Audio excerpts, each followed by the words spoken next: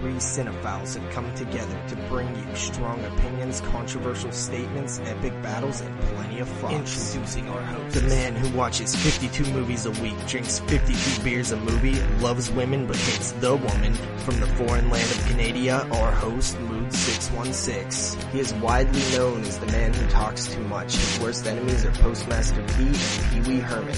He said Hellraiser was overrated and Leprechaun Origins wouldn't suck.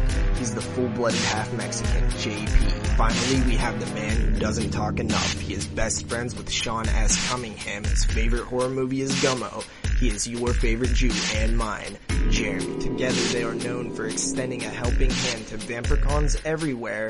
They are the 22 shots of moods and horror.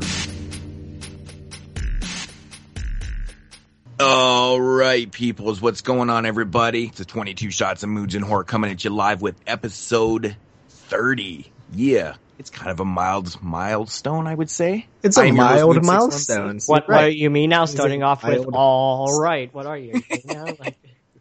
I know, my brain's a little scrambled right now. I don't know what's going on. But I am your host, Mood616, and I've got, of course, my hetero life mates with me every single week. We got NES Ruler 22 and the homeboy Double Shot Jay. What's up, homies? Yeah. What's going on? How's it going? How was everybody's Halloween? Yeah.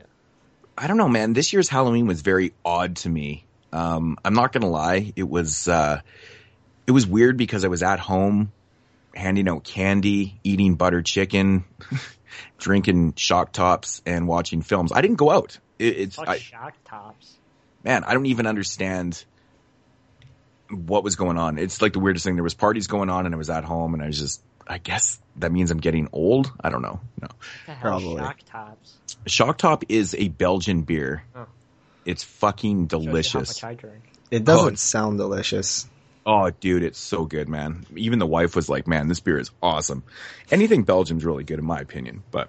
You get a lot of trick-or-treaters? Actually, no. Yeah. For some odd reason, I live in a neighborhood that doesn't really have a whole lot of kids. We have a fair amount, but they seem to skip our house for some weird reason. I don't know what it is. Maybe it's just the way we're located. Don't go to the weird horror collector's house. Yeah, exactly right. But we only had about 15. And do you guys decorate? Like outside of your house? Not really, no. We've been so busy this year, we didn't really do much this year at all. Even with that said, I was at home and I was just busy right up into the point where trick-or-treaters were even coming to the house. So didn't get a whole lot done, but you know, with that said, like we had 15 trick-or-treaters and my sister who lives, you know, about 3 blocks away had about 45 to 50. So I'm like, wow. Yeah. So there's a big difference. What was you giving out? I was giving out, mini chocolate bars and Maynards. Come on, man. Where's the king size shit? The king size. They don't do that shit around here. But honestly, we were giving out like handfuls, like straight up handfuls. Oh, so that's all right then. At least the kids were getting. Oh yeah, like 15 kids. We went through like over like 100 pieces of candy, so that was not bad. I actually got 0 trick or treaters at my house. Do you live out in the country though, right? Not really. Like, yeah, I guess so. Is there anything called trick or treaters by you? What do you mean? Are there any trick or treaters by you? Period. Yeah, like a mile away is like a huge patch. Like no, not even a mile. Like like 2/3 of a mile. And they just don't really come up here because like we live on top of like a giant ass hill, and like nobody really comes up here. But well, that makes sense. Like, what kind of kid wants to walk up the hill for like a couple chocolate bars? He's like, fuck it, I'll stay down at the bowl area and, you know, gather up my shit. You mean down a here. Couple pennies? Maybe so a few razor blades. Some candy corn. Did you actually go out and buy candy? No, nobody comes. Oh, you did. So even if they came to the house, you actually were giving them pennies. No, actually, you know what? My gram did buy a bowl of like a bag of Kit Kat like white chocolate bars, or like they're orange or something. And I did notice that the bowl was empty, so maybe they did come, and I just didn't realize it. You just reminded me about that. You have a mouth, why don't you ask?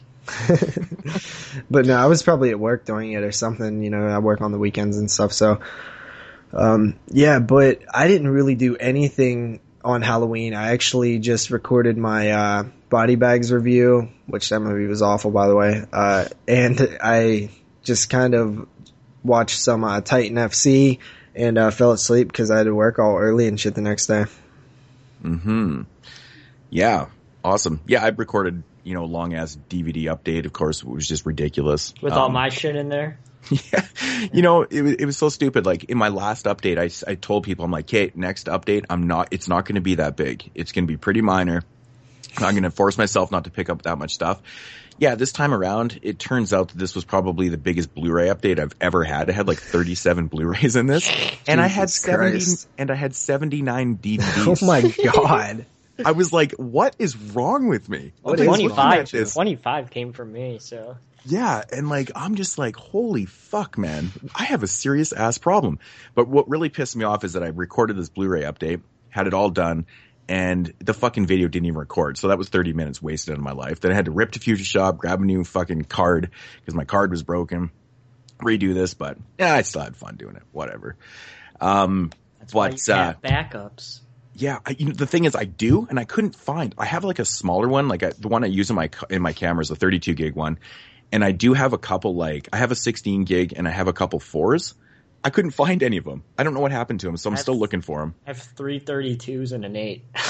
Yeah, so you always need those backups and lesson learned. But I guess the other card that broke kind of still does work, but I don't know. So since none of us really did anything last night too exciting, are you guys attending parties tonight? Because it seems like most of the Halloween parties that I know of are actually going on the day after Halloween. I'm going to Rocky Horror tonight. I was going to go yesterday. It's like, I don't want to go downtown on Halloween. That doesn't sound fun. So I'm going tonight.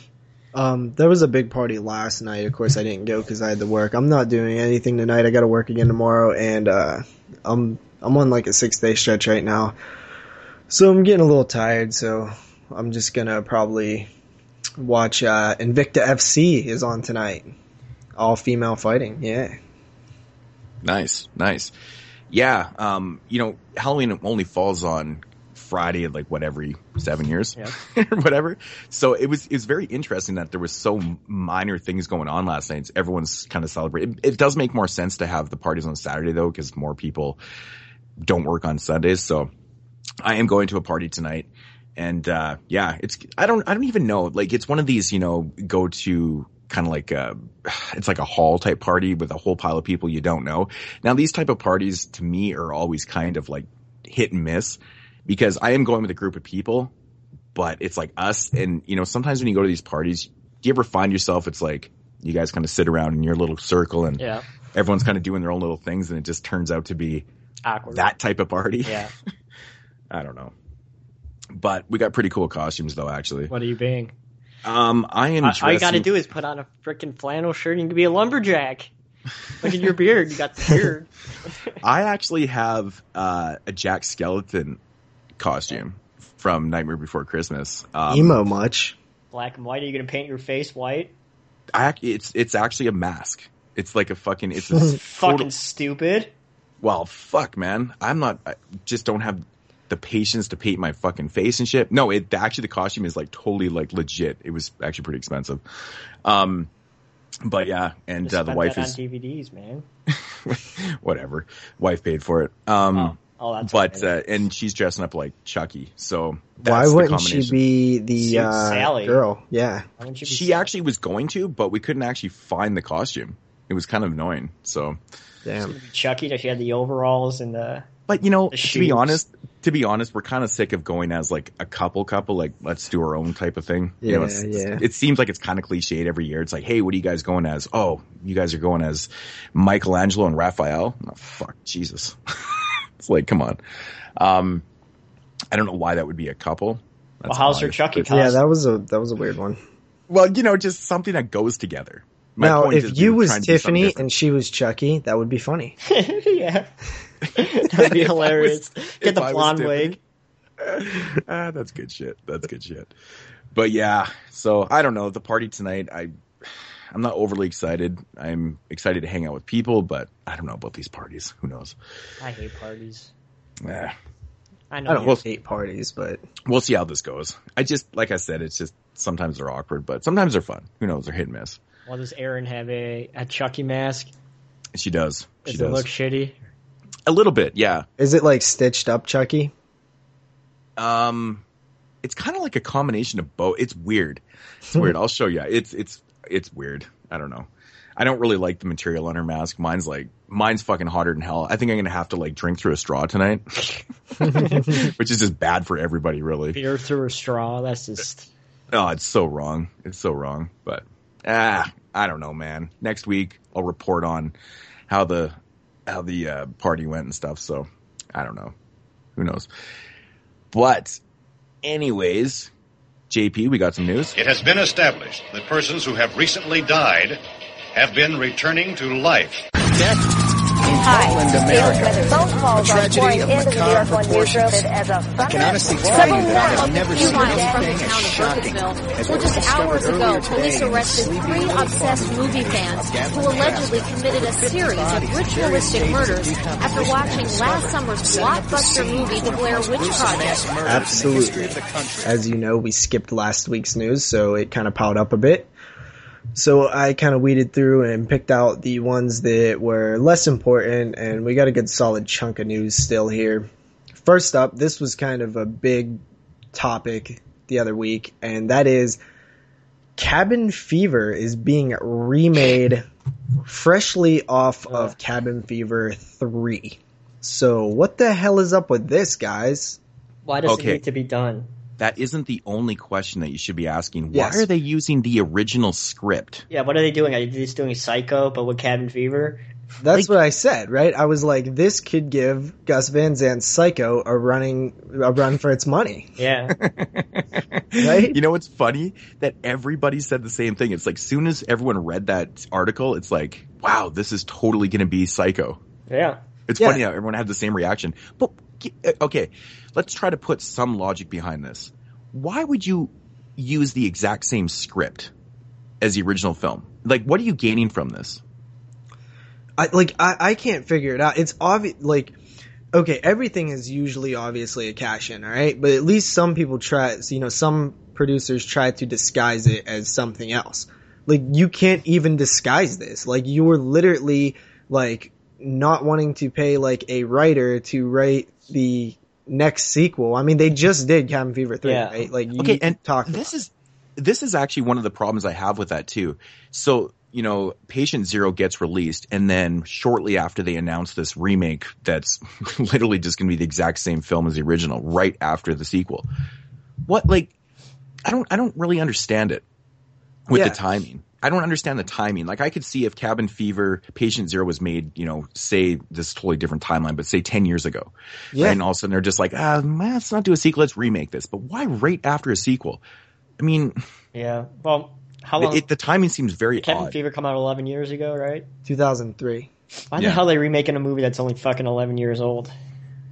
Well, I mean, we've seen that done before and stuff like that, but the really just mind-boggling thing is that, Eli Roth is producing it and they're using his original script. I'm hoping that was some sort of like mistake when they reported this or something, or maybe they said they was going to modify his original script and it got lost in translation.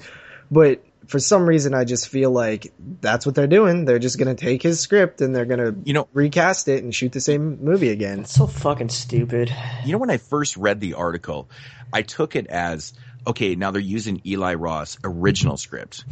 And the way I interpreted that was his original script was the one that wasn't used as the script for the original Cabin. That could actually be what it means, though. Yeah. Yeah. So, and that's the way I read it. And I read it again and I was like, I don't really know if that's what they mean. I think they might be using the original as the exact script that they used from Cabin Fever. And I was like, oh my God, this is a bad idea.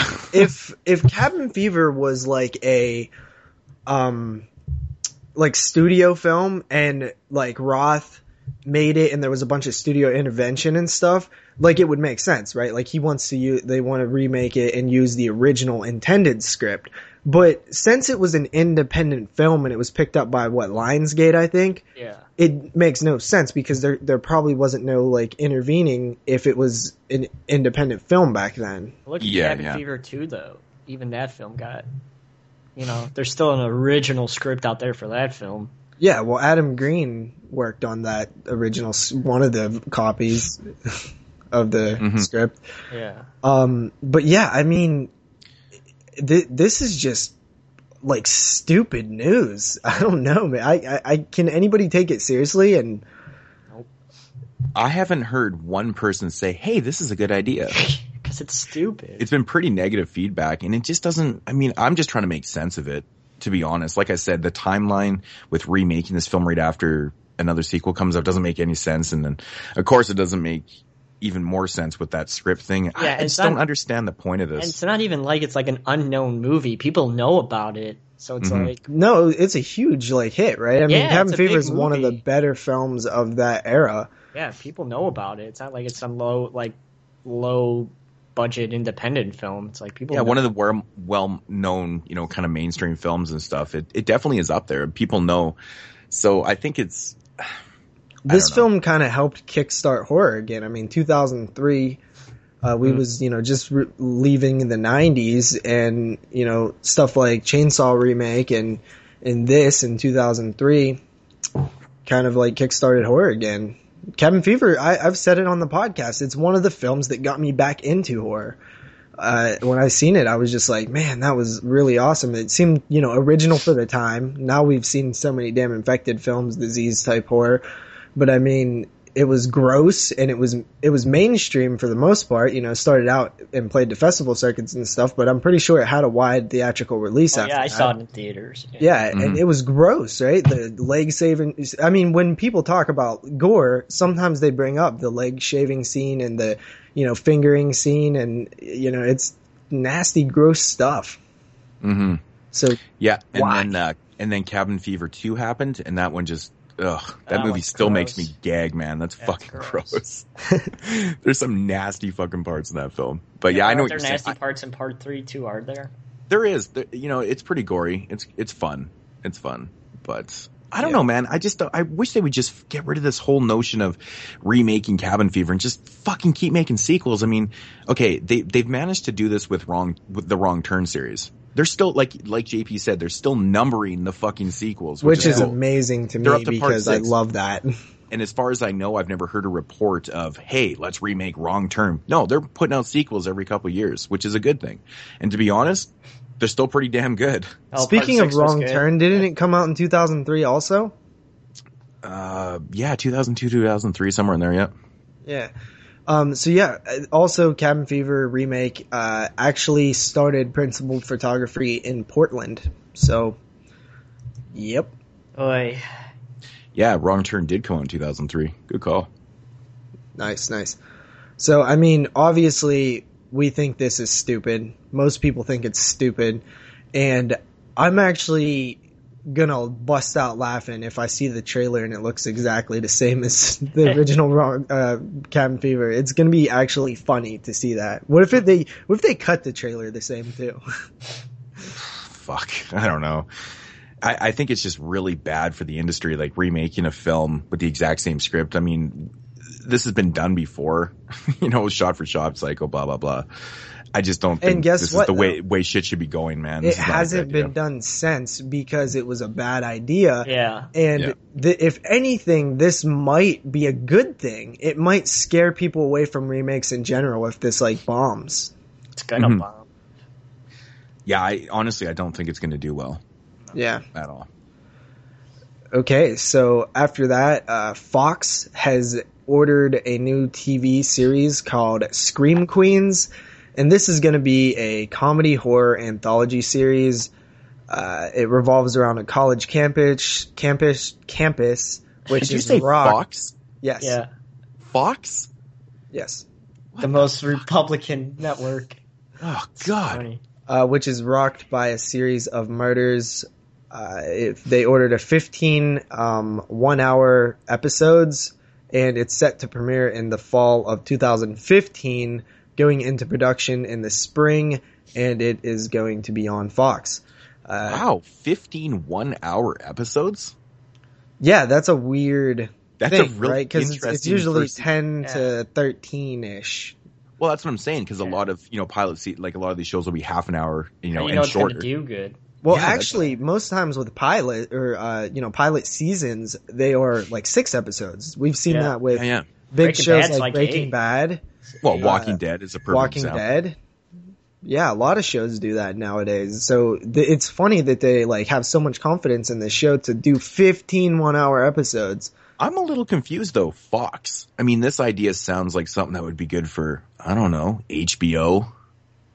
You know? It sounds awful to me because they used one word that completely ruined it for me when I read it. Mm-hmm.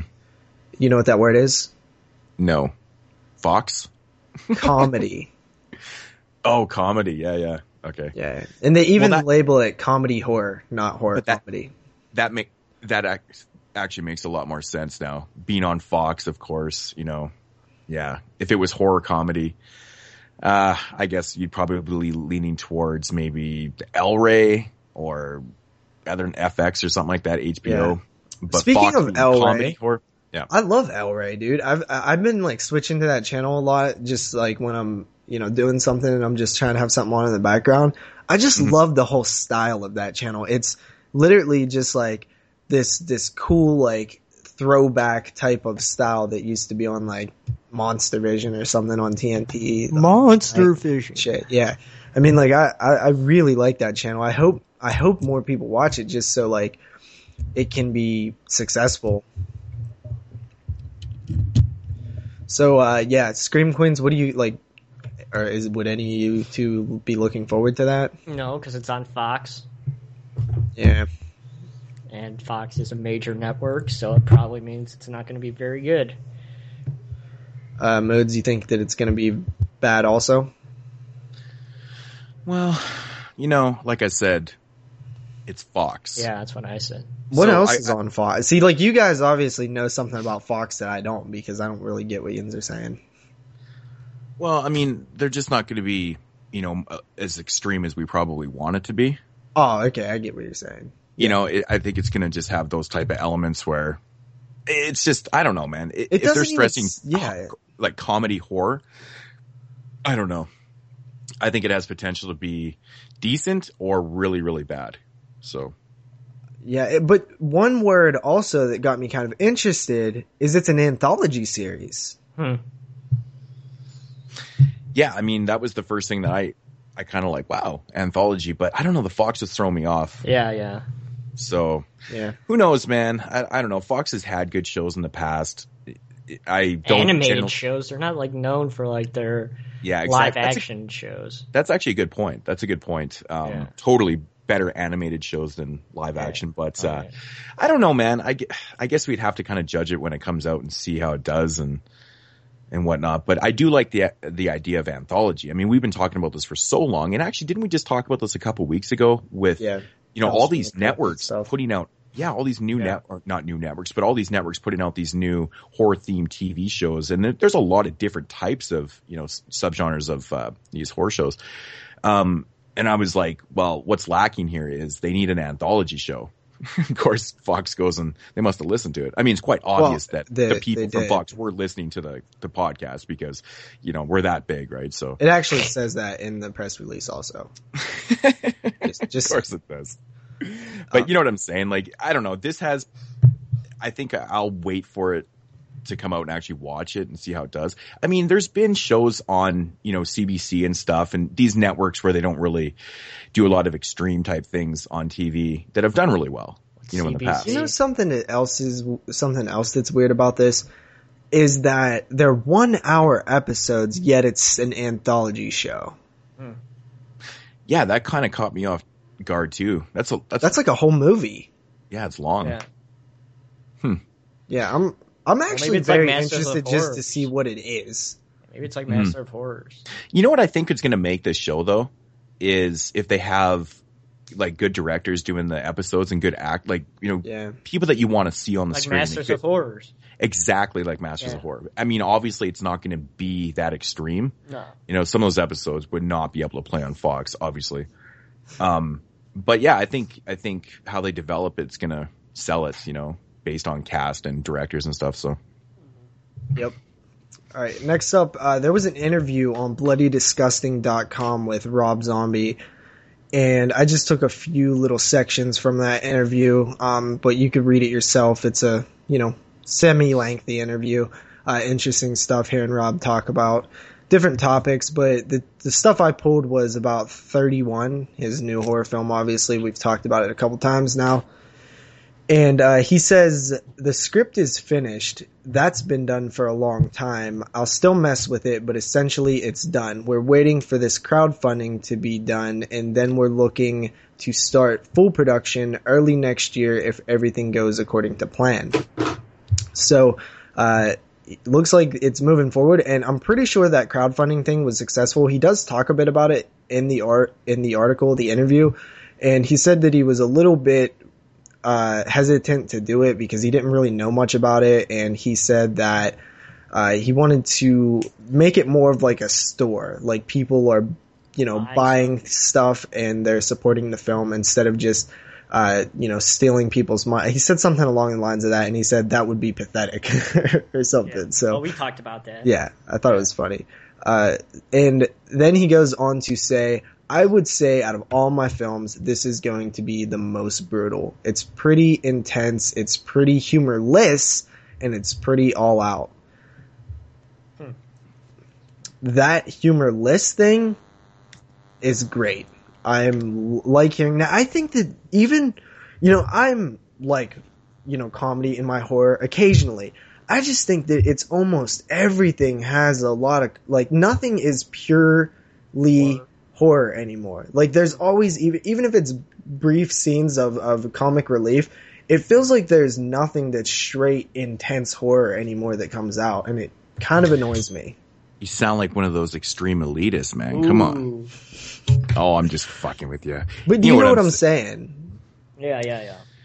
Yeah. I mean, I think nowadays with, society being as fucked up as it is, I think a little comedy here and there is always good for people. But I understand where you're coming from. I agree too that yes, I do like those films too, but I'm just saying, why is there like zero of the other ones? Like, I want a fair mix. It just feels like, okay, let's take Texas Chainsaw Massacre, right? The original. There's like no comedy in that movie. Now, you can take The Cook and The Hitchhiker and find funny things in there when you've seen it a couple times because it's very, very dark humor. But that movie is so serious that there's no really room for comedy. And I look at Devil's Rejects and say the same thing. Yeah, Captain Spaulding says funny things, but it's not in a funny way. It's actually in a like scary, dark way. I've never seen Captain Spaulding as a funny character. He's always been a fucked up guy. Well, yeah, because pretty much everything he's saying is, it's leaning towards something. Yeah. He's a badass motherfucker. He's not a comedian. So, even though he kind of looks like one. I'm super I love excited Captain for this Spaulding. film. He's awesome. Oh, fuck, dude. The way he delivers his lines in that film are just priceless. I hope he makes a cameo somewhere, like in the background. Oh, dude, it's a Rob Zombie film. I know. You mean the character himself, not Sepeg. Yeah, okay, I got you. No, but really, like, this film is probably my most anticipated film of whenever it comes out. Because, I don't know, I just like the concept art that came out. It looks almost like it might be like a Purge style thing set on Halloween. And what did we say about the Purge? Fantastic concept, but poorly executed.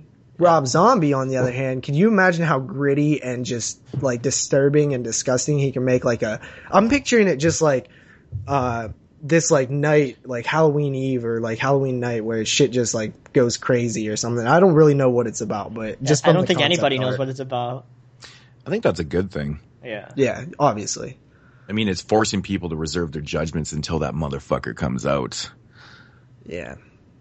But, I don't know, man. I think it's going to be Rob Zombie. I think it's going to be Rob Zombie. I mean, I hope it's a combination of like everything that he's doing that he's done, like that real gritty House of a Thousand Corpses mixed with like, I don't know, Lords. I don't know, man.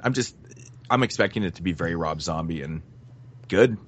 Yep. I mean, I'm a supporter, so. Yeah. I'm super excited for this one.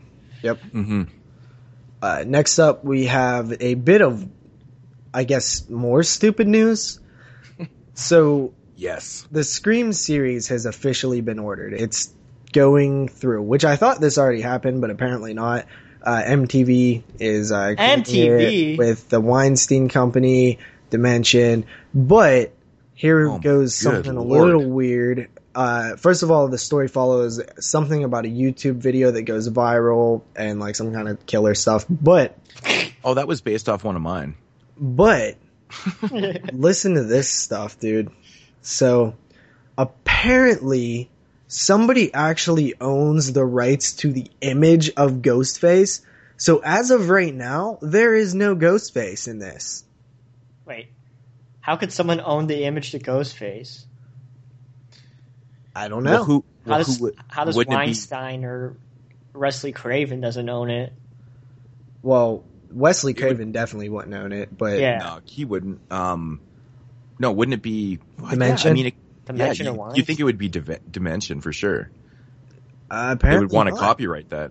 Apparently not. Maybe they licensed it for the films. Oh, you know what? Yeah, because the image used on screen, the actual Ghostface mask, was already licensed. It was a mask that they literally pulled off a shelf. Yeah, remember right? because they say in the documentary that they were looking for a mask forever and they were looking for a house to shoot in, and they just walked upstairs and in one of the kids' rooms that mask was sitting there. That's right. And there was someone made that. Yeah. And had it actually copyrighted. So yeah. And they basically licensed it out for the films. Wow. Interesting. So That's what very interesting. Don't you guys think that Scream is Ghostface though? I mean, just a little bit. Obviously it's about the killers and stuff, but I mean, it just feels like such a part of the series. Yeah. Mm-hmm. I don't understand how they can license it for the films, but they can't license it for the TV show. That's also, maybe it's a money thing. Maybe they can license it. Maybe they had a deal that specifically stated for films. You know, there's stuff like that, you know? Yeah, you would probably have to rewrite up a contract and, bring it to that person that owns it and be like, hey, and maybe they're just asking way too much money and they just don't want to do it because it is TV, right? Yeah. So it's probably not, they don't have the funds like, but it's on MTV though. Yeah, but MTV is still pretty budget though. MTV's not like an AMC network or something like that, you know? Yeah. But I think that what they said was that Ghostface is not part of this series, but that doesn't mean he couldn't be in the future. It's fucking Why not bizarre. just call it something else then? It's kind of like, well, they're not calling it Ghostface. If they was calling it Ghostface, no. and there was no Ghostface. It's going to be the same thing that happened with Halloween 3. People are going to expect to see Ghostface, and then they're going to be pissed off that he's not there. It's kind of like Friday the 13th series without Jason. Yeah.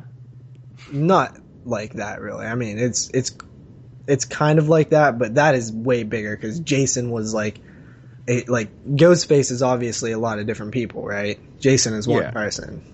Yeah. Yeah, so that is weird. I don't know. After that, we have James Wan is actually returning to horror, so he lied and said that, he was done with horror. And he's actually coming back for The Conjuring 2, which was actually pushed back due to waiting on James Wan. It was originally supposed to come out, I forget exactly when, but now it's being pushed back so that James Wan can return. He says that he was editing Fast and Furious 7 and his brain started sparking ideas for a Conjuring sequel. Taking a break from horror allowed him to have creative rejuvenation, and he's excited to tell the story of the next case file of Ed and Lorraine Warren. I mean that sounds so natural though. Yeah. I mean, generally when I'm editing a really, shitty car action film, I totally conjure up. Dustin Mills is going to be mad at you. Oh, There was a double. You missed the double? He said he conjures up. Yeah. And I conjure up these ideas for, horror films and stuff. So, it's just so natural, really. No, I'm just joking. I mean, if people like those films, that's cool. I'm not a big fan at all of. Why? If you like action films, why don't you like that? It's the same shit as every other action film. No. I'm not a big car action film fan. Like those the wrong term films. Fuck, what am I saying? Fast and the Furious films that are all based around fast cars and racing and shit like that. I'm just not a big fan. Like, I like fucking, Arnold Schwarzenegger shoot 'em up, fucking ridiculous Dolph Lundgren, commando type action films. Ones that aren't necessarily ripping around in fucking, foreign cars and shit like that. It's not really my thing, to be honest. Yeah. So, this is probably best case scenario for me, because a lot of people were pissed at James Wan and they wanted to hold him back. I was happy for him, dude. He got a huge deal with that Fast and the Furious movie. That is a big franchise and they make a lot of money. He got a fat paycheck from that. He proved himself in regular Hollywood if this is successful. And now he's coming back to where he started and where his heart is, or should be, in my opinion. And I'm happy for him. I really like James Wan, and I think he is kind of the future of this genre. He's done so much already. And I'm always excited for anything that he does. So awesome, James Wan. Glad to have you back.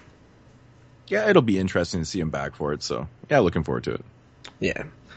After that, we have a bit of weird news, and I'm not quite sure what this actually means. Critters series? ? Didn't we already talk about this, Lat? What? I swear we already... Critters. We talked about Tremors. This kid. Don't listen to him, guys. It sounds the fucking same. Critters and Tremors. It's like sounds the same. Tremors and Tremors. Nothing alike. They both end in... I think I vaguely heard something about this Critters thing. They both end in what? R? Fuck you, JP.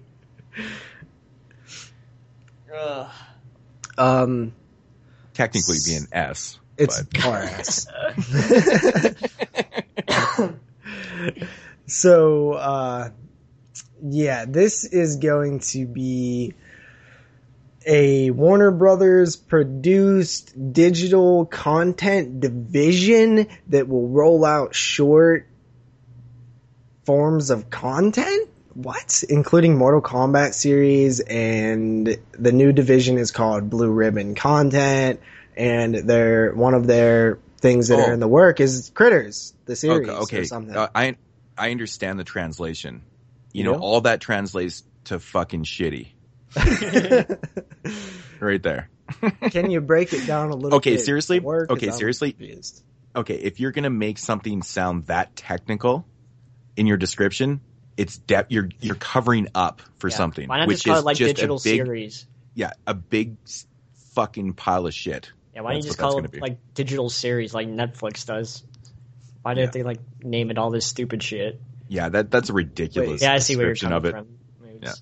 So wait, this is going to be like I'm still confused. Is it going to be like an online series or? What are they? That's kind of what I understand what they mean about a short. Is it going to be like a web fucking series? That's what I said. Yeah, I mean that's kind of what I gathered from that. Yeah. Through that mumble jumble of fucking like Netflix series, but it's going to be for Warner Brothers. Mm-hmm. No, because a Netflix series is an actual series that is on Netflix. These are like short films, or they're like short, web series are usually like 2 to 10 minutes or like 2 to 15 minutes or something. Is it going to be like that? Because that's awful. I don't even see the point of that. Yeah. I mean, if they're going to do like little webisodes and stuff, like I don't really get for Critters too. Unless it's leading up to something, but digital series makes more sense. I don't know. I don't know how to interpret it. Well, it is written by the people who did Teen Titans Go. That makes it so much better. Thanks, JP. What the fuck is Teen Titans? I think it's like an animated show. Oh, yeah. Okay, that makes sense. So is that what they're leaning towards? I actually think it's a comic book. I swore it was a TV. So Critters is going to be like an animated webisodes, maybe? Who the hell knows, dude? I don't more as we learn more, I guess. After that, it was an animated show. After that, we have Don Mancini, who was recently talking about Child's Play. I guess he's still working on that next Child's Play film, but he said that he had an idea for Child's Play set on a train. That's not the worst idea in the world. It's like, why not just send him to space next? Yeah, but I mean, I like the claustrophobic thing, like about films set on trains, but Child's Play, and Chucky, because he can just like when you look at Terror Train and like how's the killer like moving about, he has on like different masks and stuff that were like from the party goers, but Chucky can just stop and sit there, you know what I mean? Like when somebody comes, because he's a fucking doll. So I mean, it could work, right? Is there actually a storyline to this? Like why they're stuck? Are they stuck on a runaway train, or are they stuck on a possessed train? I don't know. I don't know if they're stuck at all. They could just be on the destination, and Chucky's like slashing them up. It actually doesn't sound that bad. I like anything to do with trains and stuff. Pretty cool stuff. Chucky on a train, though. Like I said, I think it makes sense because whatever. I mean, he's a doll, so he could just stop moving when he can navigate through the train easily. I mean, let's face it.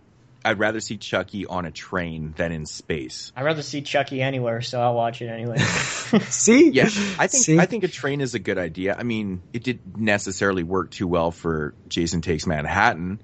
Although those scenes were pretty cool on the You could go in a trailer park, I'll still fucking watch it. Really doesn't matter, I'll watch it anyway. What if he was battling Freddy? Yeah, I'll watch it.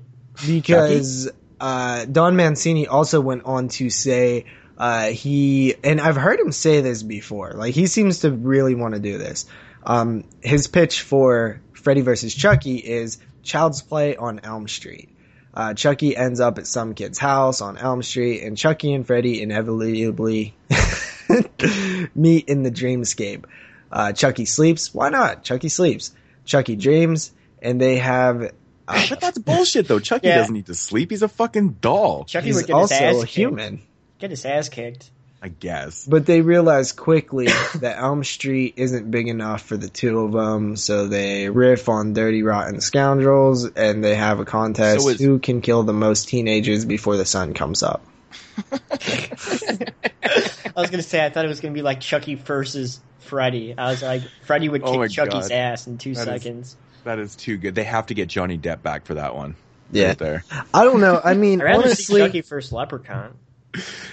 That makes a lot more fucking sense because they're about the same height. Yeah, that's what I mean. No. It's like I never liked that idea. Chucky versus Freddy. That's just weird. I think it would work if you said it with like wisecracking Freddy, because they're both wisecracking like funny guys. Mm-hmm. So imagine them like ripping on each other. You know what I'm saying? But I don't necessarily want to see that film. I'm just saying if it happened. It's Chucky's. Okay, going back to the part where you said where Elm Street's not big enough for Freddy and Chucky, what is fucking Elm Street, a cul-de-sac or something? Just a little mini street? I don't get it. How is it not big enough for the two of them? Fuck off. Because just like it wasn't big enough for Freddy and Jason, right? I mean, that's the whole reason they fought, is because Jason wouldn't stop killing all Freddy's fresh souls. Yeah, but I don't know. That makes sense, I guess. Well, I mean, let's be real. Like, Freddy would destroy Chucky. Oh, yeah. 2 seconds. And it has nothing to do with size. Oh, yeah. Freddy's just Freddy. I mean, fuck. He's got knives on his fingers, man. All he's got to do is just go in Chucky's eyes and go, there you go. Game over. Now you can't see. Then he's just going to kick him. And that's the Don end. Mancini, let me just give you a word of advice. Just write the next Child's Play. Don't make it gimmicky. Just write a new fucking Chucky movie, dude. It's all good. Yeah, I agree. The last one did good, so. Now, if you want to bring up like Freddy versus Jason 2, I would be down with that. So, I'm looking at you, Sean S. Cunningham. Wonder why they never made a sequel to that. Cunningham. My best friend, come on. Oh, man. I have his number. I could call him. We hang out all the time. You know what? It actually is truly amazing that there has never been a sequel to Freddy vs. Jason. Yeah. I know. It is actually kind of crazy that nobody's really pushed for it and done it. It's pretty wild. But maybe one day. Without Robert Englund. Actually, we're more likely to see a remake of Freddy vs. Jason before a sequel. The same exact script. Same exact script, everything. Yeah. I don't think Robert I'm back.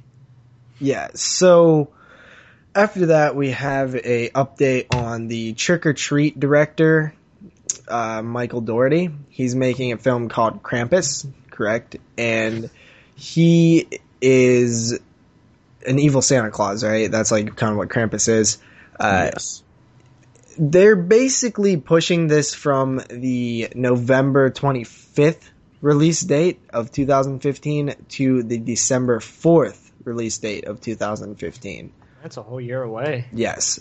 So this film is, based on the ancient legend about a pagan demon who punishes the wicked. My only beef with it is that, of course, it's this isn't a beef. It's an anthology, which I love. Let's have the director of one of the best anthologies, the best holiday anthology. Let's have him do another holiday anthology, but this time with Christmas. Mm-hmm. So that's a fantastic idea. My only problem is it's a goddamn horror comedy. Why? Well, Trick or Treat had some comedic aspects. I would never call Trick or Treat a horror comedy. I didn't say it was a horror comedy. Yeah, but this is a horror comedy. Yeah, I mean, the Trick or Treat was never meant to be a comedy, but no, there is funny parts. There's a difference between having funny parts and being a horror comedy. Oh, completely, completely. I don't know, maybe because it's Christmas, people need to associate comedy with. I don't know. Fuck, I don't get I'm that just whole getting idea so either. fucking tired of horror comedies. I really am, dude. It's actually starting to annoy me. Every time I see something sound awesome, it's like, I'll read the synopsis, I'll be like, yeah, this sounds awesome. And then it's like, this will be a horror comedy. And I'm like, why? Why? You had a great synopsis for a horror film. Guess what wasn't a horror comedy? Black Christmas. And guess what is awesome? Black Christmas. Mm-hmm. Why, man? I mean, Silent Night, Deadly Night. I don't think that's a horror comedy. That movie would have terrified me as a kid, especially the first scene with his old grandpa or whatever.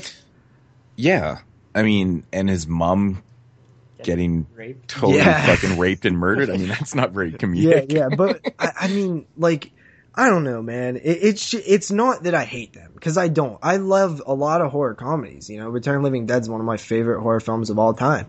I'm just burnt out on. It just feels like that's all I see anymore is horror comedies. Mm-hmm. Yeah, there definitely is a lot. Yeah. Let's see a little more serious, especially with holiday, like Christmas. I mean, does it necessarily need to be funny? No. But let's just look at Black Christmas, right? Super damn serious. It's played completely serious.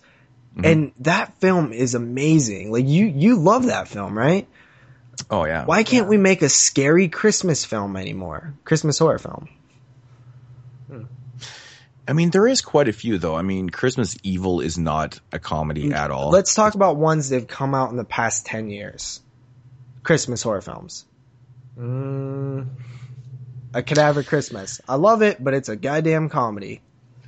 Has there even been that many Christmas horror films that come out? Oh, yeah. There's a bunch that came out. The opening scene in Santa's Sleigh is fucking hilarious. I would have to see a list to... Yeah, but my point is, it's just like, I want a dark, how about Rare Christmas Exports? Horror film. Rare Exports. Is that really a horror film, though? It's not necessarily a horror film. I would lump it in there. But it's a great film. It's not a comedy. Yeah. All right. It's an odd film. It's an odd film, but it's really, really good. Yeah, I don't know, dude. I just when I think of like Christmas horror films, I think of like Black Christmas, like this just dark Christmas tale. Of course there's Gremlins and shit, which I love. It's my favorite Christmas horror film, but I want a straightforward, serious Christmas horror film. Really bad. Mm-hmm. So make one. Okay. I'll get right on that. There was another one that I did last year in my my 25 days of Christmas horror. Caesar and Otto's Deadly Christmas. That's definitely a comedy, but it's actually pretty fucking funny. You can tell by the title. Yeah, it's pretty good though. I'm trying to think of ones that came out in the last 10 years that aren't. There isn't really a whole lot. Most of them are meant to be comedies. What's that IFC one? Saint Nick. Is that comedy? I haven't seen it yet. No, it's not a comedy. Good. I just bought it. I'll watch that one. I mean, you got Dead End that it takes place on Christmas. Yeah. That movie's good. That movie's all right. Yeah. I love Dead End. That is a highly underrated film. Yeah, it's pretty good. Mm-hmm. Yeah. P2, I guess. P2 is another one that takes place on Christmas Eve.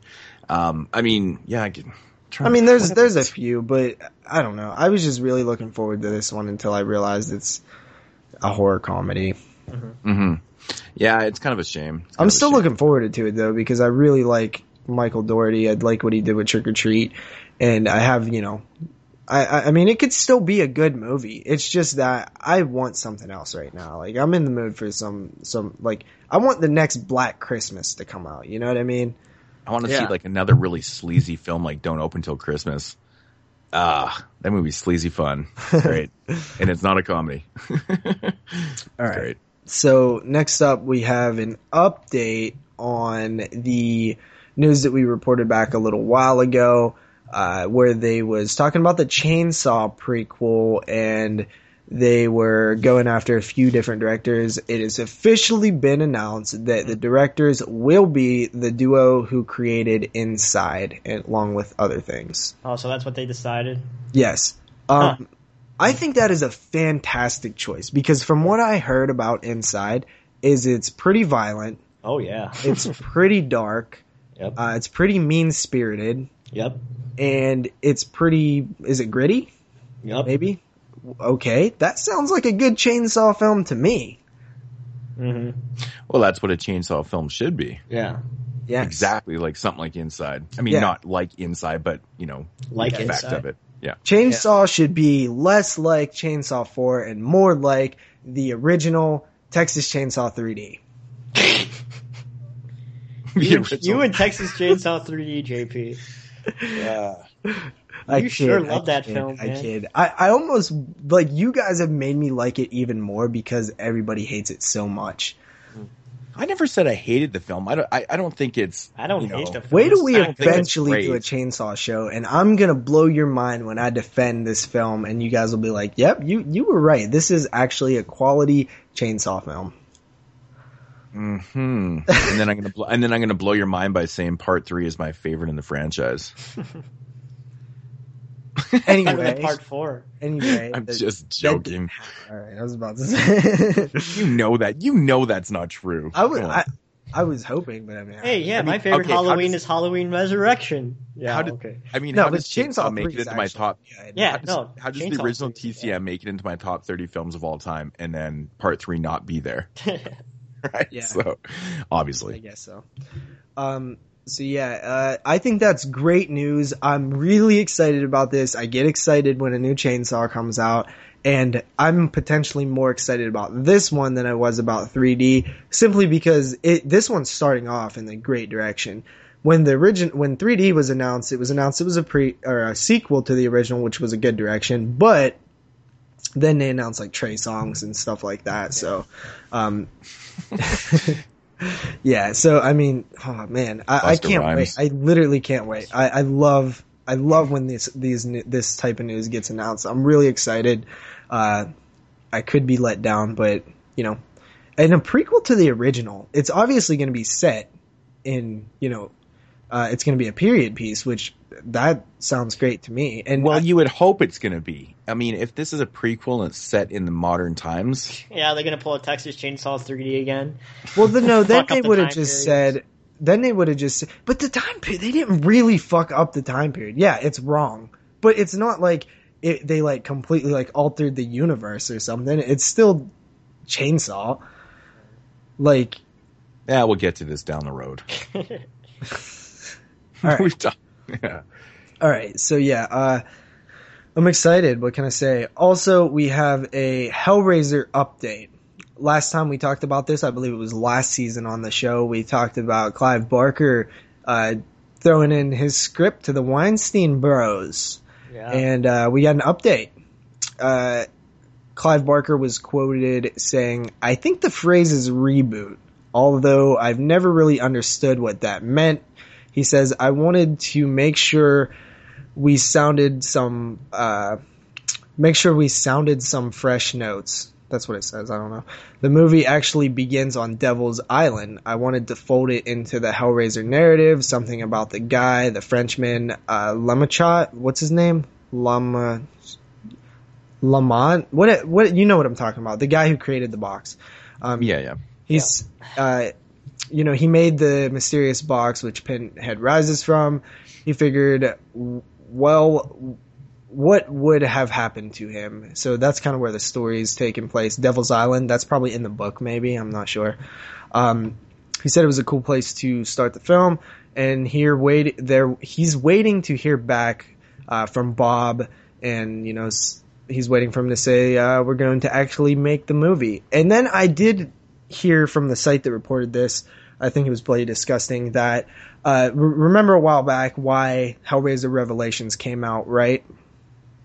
No. Moods? Yeah. Do you remember why it came out like that? Why they didn't have Doug Bradley and stuff? Is that what we're... No. So the reason Hellraiser Revelations was made... Oh, because of the rights thing. Yes, yeah. Because if they don't make... It's in like the contract or whatever. Yeah. If they don't make a film every so many years... And that makes sense why we've seen so many films in the Hellraiser franchise that weren't really Hellraiser films because they were trying to hold on to the rights. Yeah. So they have to pump out a new film in order to maintain ownership of the rights. So what is it like if they don't pump out a film in say every couple years, the rights expire and then they lose them? And they go back to the original owner of the rights, who I'm not sure who that is. Mm-hmm. But basically, I think what they were getting at is the rights are going to be coming up again, so it might be time to actually get this off the ground. Mm-hmm. The expiration date. So let's see, dude. Hellraiser. I don't care if it's a reboot or remake or what. If Clive Barker's doing it, shit, dude. I think that it has unlimited potential because he creates worlds that just are impossible to create. I don't really know how it happens. Like, he just makes up shit that he has no reference to. It's like he has he has direct contact to another universe or something. That's the writer in him though, man. That's what writers do. Mm. They come up with these amazing concepts and ideas but yeah, I mean, it's good news. It's really good news. So it's not actually going to be a remake. It's just a reboot. I've always not cared which term you use because to me it's all the same. Mm-hmm. You're just taking the story and redoing it. Okay. Remake. Yeah. So remake, redo, reboot, whatever you want to call it. I mean, but it sounds like he's already, trying to change it a bit by, starting it out as a prequel at the beginning of the film, which is cool because where the hell did that damn box come from? Mm-hmm. Yeah. Yeah. So next up we have Olive Films. They have partnered with Slasher Video. And when I originally posted this news, I was like, aren't these, shot on video films? And Moods confirmed that because, they're releasing shot on video films on Blu-ray. I don't understand the Blu-ray though. I mean, was it referring to all the films or just some of the newer ones that they're filming? Like Trashology is one of the newest films released by Slasher Video. Well, the thing is, that's not shot on video. It's shot digitally, but most of their older, the films Death Nurse and all those films and stuff, those are shot on video. Yeah, but why is Olive releasing them? That's so weird. It's like such a random company. So I have all of the films that they're releasing. So, all of films Slasher Video will release the 1984 cult classic Satan's Blade Tuesday, February 24th, 2015. That's going to be their first release under. Yeah, I know that was the only one that I knew for sure that was coming on Blu-ray because it hasn't been even released yet. But that's awesome. Okay, so I have the other ones too. Death Nurse 2, Cemetery Sisters, Trashology, Boarding House, Splatter, Architects of Fear, and Cinco de Mayo. Man, I got some quality films there. I have, it's funny. I have all those movies. Is that Cinco de Mayo movie Moods, the one you talked about that one time? I think so. Yeah. About that crazy guy. Yeah, it's about the teacher that starts going a little nutty on the holiday Cinco de Mayo. It's actually one of the newer films. That and Trashology are actually new films. All the other ones listed there are old. Death Nurse 1 and 2, Boarding House, obviously. The Splatter Architects of Fear is fantastic. It's like a fake documentary. It's basically like an effects film. They're showing how they're making these effects, and they're making like this fake. It's actually really fucking entertaining, man. It's pretty cool. Mm-hmm. So 80s and fun. It's really cool, actually. But, yeah. I'm a little confused by the whole. If these ones are coming to Blu-ray, I don't get how they're going to look any better. They're shot on video for the most part, except for like the newer ones. I could see them doing something with those ones. But I mean, it doesn't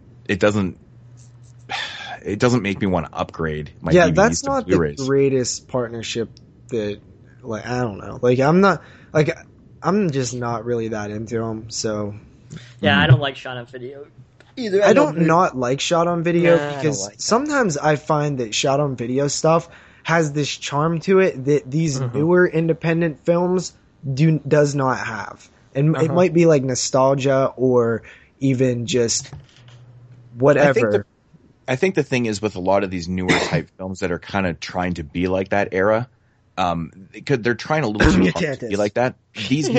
With these movies that were coming out in the 80s were, they were trying to make a film. They weren't necessarily trying to make it a piece of shit. Yeah. You were exactly right. And I say this all the time. So then you see like Boarding House come out and you're like, oh man, you watch it nowadays and you're like, fuck, that movie's, it's so bad. It's good. It's actually really, it's like Redneck Zombies.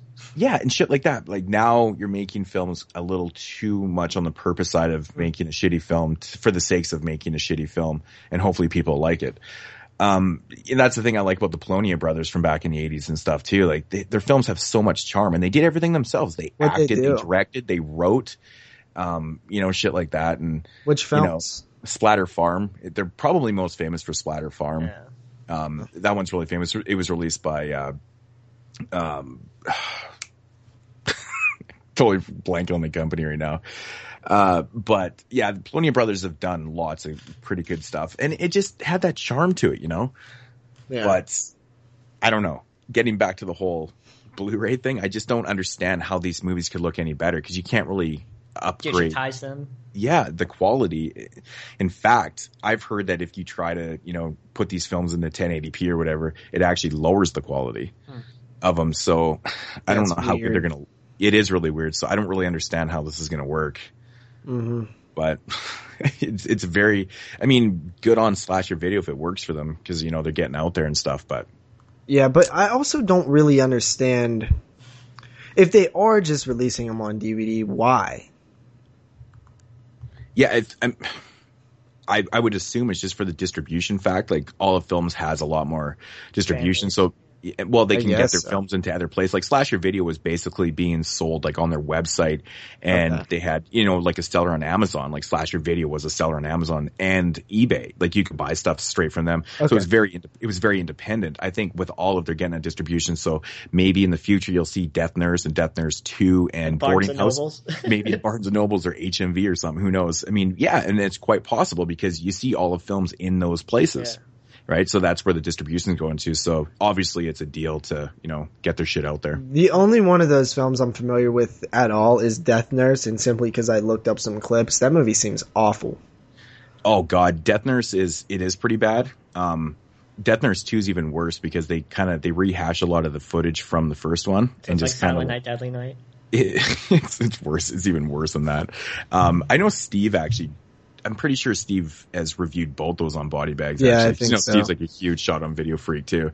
But yeah, just thinking of Death Nurse 2. Even Steve said in his review, he's like, man, it is really bad. So, yeah. Okay. After that, Image Entertainment grabs Adam Green's Digging Up the Marrow. I'm super pumped for this one. I love anything Adam Green does, and this one sounds extremely interesting to me. It's kind of like real life in a film type thing. Like Adam Green plays Adam Green. I believe the story has somewhat to do with the crazy amount of fan mail that Adam Green gets. He once got a letter that said that Victor Crowley is a real person. It went into great detail about why he's a real person, and the person who wrote the letter said that he can prove it and all this. So it kind of sparked an idea, like, what if people wrote that, like, about monsters that exist, and they can prove it and stuff, and what if Adam Green's character, Adam Green, shot a documentary about exploring what these guys are, coming up with. So I think that's cool. Kind of like the story, which is very original, so I like that. Mm-hmm. Yeah, it sounds cool. Yep. So no word on when that's actually going to be released, but I believe they are going to try to get a foreign deal next, and then we'll probably hear more about that. Cool. After that, we have the October Society. Epic Pictures Group announced that they will collaborate to finance a new horror anthology named Tales of Halloween. And this is 11 directors. There is a bunch of guys that we know in there. The directors the guy who just did Almost Human, which was good. Darren Lynn Bousman, who did Saw 2, 3, and 4. That Carnival movie we were talking about last week, or 2 weeks ago.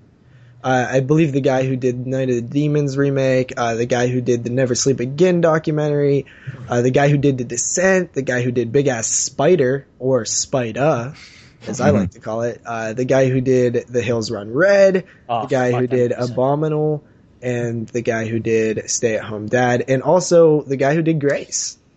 Yeah, there's some pretty good stuff in there. Yeah. I love The Hills Run Red, man. Yeah. Good stuff. This is such an under talked about slasher film. Okay, I'm getting a little honestly, this isn't a rip on anthology films. It's just kind of like the way they're structuring anthology films nowadays. I like the idea of ABCs of Death with 26 different directors. Obviously, I like the whole concept of it, but I don't. In my opinion, it's a little tiresome because it's a little too long and stuff. But the way I see anthology films, the way that I think that they're supposed to be, you're supposed to have a wraparound story. Mm-hmm. Basically with this idea of Tales from Halloween, it's cool. You got 11 shorts. Okay, whatever. But it basically just turns into a compilation video. Yeah. That's all it is. Is it really an anthology? No. Well, they actually did say something about, they set forth I forget the word they used, some sort of word, where they're following these strict guidelines that the tales have to do with Halloween itself or something like that. It seemed like they were talking about really kind of making it, about Halloween or something. But I mean, honestly, if you want to do a project like this, you have 11 people, why don't you guys all work together and try to, put everything together with a wraparound story? How fucking cool would that be? Yeah. 11 shorts, and it actually has a wraparound story, and everything kind of makes sense. And, a true anthology film should have a wraparound story. That's just my opinion, but I really do stick by that. Mm-hmm. I don't necessarily absolutely need a wraparound story. Look at Creepshow, where it's just a small little wraparound story. I think that works. Mm-hmm. But I mean, at least it's something though. At least it adds something to it, right? Yeah. You know what I'm saying? Basically, if you have 11 different shorts or 26 or whatever it may be, and no wraparound story, it just turns into a compilation video. Yeah, I agree that there has to be something there. If it's a group of kids telling ghost stories, like the Willies or something. And that's a perfect example, of it's got this story, and then, those are true anthology films, like Campfire Stories and stuff. Anything that starts out with telling stories and you go into these shorts and it kind of comes back to it. And, I like that. I like that feeling where, even when the shorts kind of mix into each other. I mean, obviously Trick or Treat's kind of the exception, where it's just, in my opinion, it's the most perfect anthology film ever made. Yeah. I mean, it's so fucking brilliantly executed, and they don't even. It's actually, it plays out like an entire film. Yeah, it's not like even an done in anthology sections. plus. It is, man. It just feels like it's more. Yeah, it's such a fucking thought out film. It's crazy. I was watching it again last night when we were handing out candy and shit. I'm just like, man, everything about this movie is just brilliant, and it got me thinking about anthologies. And I was actually watching an interview with Dave, Mr. Parker, that Tom the Wolfman did on his channel. I don't know if you guys watched that interview. No. Anyway, it got posted on YouTube and on our group page and stuff, but I watched the interview with Dave, and Dave's working on an anthology film right now called Slimy Little Bastards. And it's 3 shorts, and he actually that's an anthology film. It's like, yeah, that's what I don't like about ABC's The Death 2 and this one, because you're gonna have, you know, too many bad ones that are gonna make it shitty, and then it's gonna make the experience bad. You find that the bad are outweighing the good a lot. That's like, I'll talk about ABC's The Death 2 in a little bit, but it's like, ugh. My thing is, we don't know for sure that there won't be a wraparound story. That's a lot of directors for, you know, it does seem a little short heavy, like the shorts will be very tiny and, you know, stuff like that, but we don't know for sure. Maybe they'll do something that totally surprises us. I like the cast of directors. I mean, all of those guys have done, you know, something. I'm not bashing the directors or anything. Even ABC's The Death has good directors. I'm just saying that if you have too many, the bad are going to outweigh the good, and that's just a problem. Why can't they just have... That's not necessarily true, though, because it's still possible everybody makes a good short. 11 good shorts? I highly doubt that. I mean, I do agree. Like, there's potential to have a lot of good ones and maybe more better ones than bad ones, but the whole point of what I brought up was just the point of the wraparound. Yes. And getting back to the Dave interview, he's doing his first film right now. And it's called Slimy Little Bastards, and he even has Dustin Mills in, which is actually kind of cool because they kind of reversed roles right there.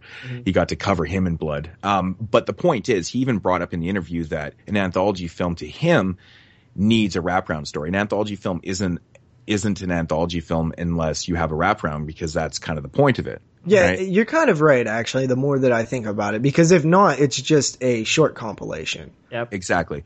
And I thought it was so cool because Dave has always talked about in his videos for years how much he loves anthology films. And I thought it was so cool that his first film was actually going to be one. And he right there, like, I need a wraparound story. That's cool that he's making a film. Yeah. And it sounds like it's pretty cool. Even if you do something like Body Bags, right, where you just have something going on that introduces each short. Exactly. Tales from the Hood. Yeah. Even All Hallows Eve has a wraparound story. But to be honest, Tales from the Hood has a pretty cool wraparound story. It does. It actually really the wraparound story is actually really good in Tales from the Hood. Yeah. Great stuff. But another perfect example of something that really does work, you know? Yep. So, yeah, I mean, I'm looking forward to it. We'll see what happens. It is currently in pre-production and will begin to shoot during November. So we'll probably see it sooner rather than later. After that, Synapse announced that they're going to be releasing a Bigfoot film, and it is Creature from Black Lake. Have anyone seen this? Because the cover art or the theatrical poster from whenever this film was released looks really awesome. I'm sorry, I totally spaced on that. What was that? Creature from Black Lake, which is going to be released by Synapse in 2015. Have you seen that film before? Because I really like the original poster. Is it a new film or is it an old film? It's an old film. It's an old film. It's actually a film I've never seen before. No. Has it ever been released? You know what? I'm not sure. At first, I was trying to look up some info on it, and I was thinking maybe it was like one of those public domain films, but it's not. There's a bunch of films with similar names. I don't know if it has a release, but you know, this is good news though. Synapse, everything they put out, they do. The problem is that there's like Bigfoot films are notoriously known for not having any good films in that genre. Now, is it possible that there is this good one that slipped under the radar for all these years? I hope. I really hope. But like chances are probably not. But I love the cover, so I'm really hoping that this is cool. Like, I walked into Family Video yesterday, and I looked at the $1.50 movies first, and I saw like 6 new Bigfoot films. Yeah, there's actually and they all look like... And they all look like, and they all look like complete shit. So I was like, oh, these look terrible. So I go to the outer wall and I started walking around looking at all the new, like, newer movies. And I still saw like 7 Bigfoot films. I was like, what's up with all these Bigfoot films? I mean, they're not ghostly bad, but it's like, and you know, the funny thing is crazy. And like 90% of those Bigfoot films are found footage. Yeah. It's the only way they can make, which actually makes a little bit of sense, right? It does make sense, but you know, but the problem is, like I've talked about this before with these type of films, that they keep making the same one over and over again. There's nothing really added to the stories and stuff. But the thing is, to me, it doesn't even seem hard to make a good Bigfoot film. Like, I think they would be done by now. Like, it's an easy story to tell. You can really make it scary, right? I mean, if you play this super seriously, you can make a Bigfoot film scary. And I always wanted to see a good Bigfoot film, and just there's not very many of them. And JP, I see your next 3 movies. Get onto that shit. Come on. Yeah. Yeah. It's a lot easier. It's a lot harder than it sounds, JP.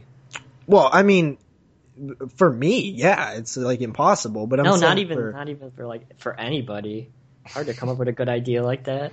What, a good idea for a Bigfoot film? A scary Bigfoot film. It's all about the suspense, right? I mean, if you have somebody who's really good at suspense, but the problem is the films that we see are done in like an amateurish way when you're dealing with Bigfoot films. If you get somebody who's talented to direct a Bigfoot film, I really do think it could work. Why not just make a Bigfoot in one of those anthology films? That could work too. Yeah. A little Bigfoot story. So yeah, I mean, I don't know. I just think that like you have so much to work with doing like the Bigfoot story, that it seems like it wouldn't be that hard that we would have a good one by now. I'm not saying it's easy to make. I'm just saying with all the ones that we've seen, like why isn't there like this iconic, like super well known, like good Bigfoot movie that, I mean, they've been making them since the 70s. Yeah. I mean, The Legend of Boggy Creek, I guess, is kind of like the most probably known one. Yeah. That one has like mixed opinions on it though. Some people like it, some people don't, but you're right though. There isn't like really one huge good one stick out, Bigfoot, Sasquatch or Yeti film or whatever you want to call them. But when I do think of, Bigfoot films, I do think of The Legend of Boggy Creek though. Yeah. It's always the first thing I think of. I mean, if you can make a really good, dark, scary werewolf film, like why hasn't there been a Bigfoot film? It's kind of like you're doing the same thing, you just have a different creature. I do think most of the good ones, or most of the ones that I've known or seen, have come out in the 70s. Yeah. Creature from Black Lake came out in 1976, so it was like right in the middle of like about 100,000 of them that came out in the 70s, because they were just apeshit crazy over the Bigfoots back in those days. But so I mean, it has potential, I guess. There's some decent ones, but there isn't like that bona fide one, with certain subgenres of horror. When you think of I mean, you look at any subgenre and there's these standout bona fide gems that are in that genre, but I don't know of a Bigfoot one, and it just surprises me because it's similar to other genres that you can make scary and dark, and it just, why hasn't there been one? Yeah. Mm-hmm. I think my favorite Bigfoot film of all time is Night of the Demon. I actually just talked about this in a video of my favorite films from 1980. It's it's absolutely completely ridiculous, but it's a fun film. It's basically just Bigfoot slasher film. Bigfoot's going around picking off people, ripping off penises. It's a fucking good one. Peniles. It's such a funny movie. So the last bit of news is Scream Factory. Their last announcement for October, their Shocktober celebration, was Destroyer, which will be teamed up with Scarecrows in another double pack. And, it was a bit anticlimactic for sure, because we was expecting Scream Factory to drop like a bomb at the end of October. Apparently, their deals didn't go through, so they couldn't announce anything else after this one. Maybe it was something big. Maybe they didn't even have anything big. But either way, it was disappointing. Mm-hmm. Yeah, didn't they announce that they had some deals that just weren't closed up and stuff? Yeah, which kind of a shame. Which, I mean, everybody gave them shit for announcing Hellhole before they had everything locked up, so they're probably starting to be, more careful with what they announce. Where's the fuck's Clown House Scream Factory, you assholes? That whole Hellhole thing that sucked, because I was really looking forward to that release, man. Fucking no Clown House. Lesson learned, though. Yeah, hey. I'd rather have them announce nothing than announce something and pull it back. JP, you missed the biggest announcement of the week. Is it that stupid Arrow Video announcement? Paul Rubens announced a new Pee-wee movie. Come on. How could you not have that in the news? How could I have that in the news? Come on. Which was the Arrow one, the Vincent Price box set? I guess that happened too, I guess. It was the Society and Reanimate, or Bride of Reanimator. Oh, yeah. Got Pee-wee. Yeah, so there's a little bonus news right there. It doesn't interest me because I don't buy Imports, yeah. So. Yeah, I don't know. Arrow releasing Society, that's pretty cool, but, I mean, it's probably just gonna get released by someone over here. Yeah. You know how it goes. Screen Factory. So, I do import some of their films, but I see that being a Twilight Times movie, Society. Like, yeah, no doubt, right? Yeah, it's a strange movie. I could see them releasing. Mm-hmm. So that is that it for the news? Yeah, that's it. That is it for the news. Wow, there wasn't actually that much. We just talked about it for a while. Yeah, so, you know, I was actually expecting there to be a shit ton more, like, of major announcements and stuff, but whatever. Especially yesterday. It's like Friday, it's Halloween. It's like, yeah. Wasn't that much. Yeah.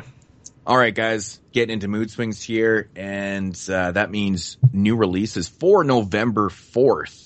2014, and I've got to say, I think October stole all the films, you know, for that month, man, because there's really nothing coming out in the beginning of November, which does make a lot of sense because, you know, in this horror world, you want your releases in October. So with that said, I know Universal is it Universal that's releasing?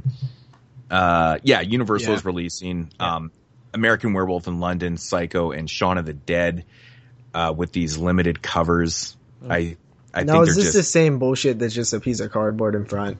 I hope not, because I saw the Child's Play Blu-ray cover at Walmart, and I was so mad because that's the coolest fucking cover I've ever seen in my life. I wish they actually reprint them instead of putting that stupid cardboard thing in front. Well, I'm assuming that there's going to be Amaray cases of these two, maybe with slipcovers, but these are steelbooks, dude. These editions are actually steelbooks. So Sweet. This is the cover art they're going to get. I think if they do release these in Amaray, I don't know, maybe it's a different cover art too, but yeah, these are all steelbooks. That's cool. Yeah, actually, the Psycho one's kind of a cool cover. I don't really care for the American Werewolf in London. I like it, and I would never buy the Shaun of the Dead one. Yeah, I'm buying that American Werewolf in London one because I don't own that film. Me neither. I wonder if it has the documentary and stuff that comes on the other one. It should. I hope it does. That's a fucking good documentary. As for the Psycho Steel, it does look like it has a bunch of interviews, or not interviews, but special features. So I'm sure it's there. Okay, well that's good. Making of the it's there.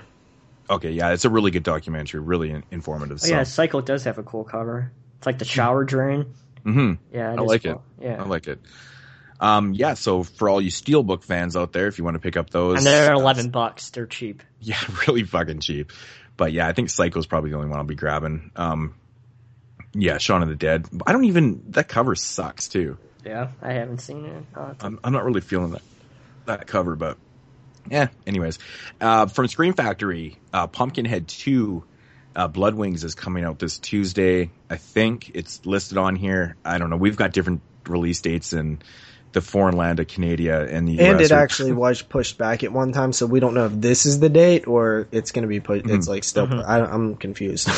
Mood says his already shipped, so I just assume that's the day. Oddly enough, I can't get anything from Amazon except for apparently Pumpkinhead, which has the most mixed release date ever. I don't know. I don't get it. But yeah, Pumpkinhead 2 is coming out. Then we got a film that I've heard some people actually say is pretty good and creepy. That is The Taking of Deborah Logan.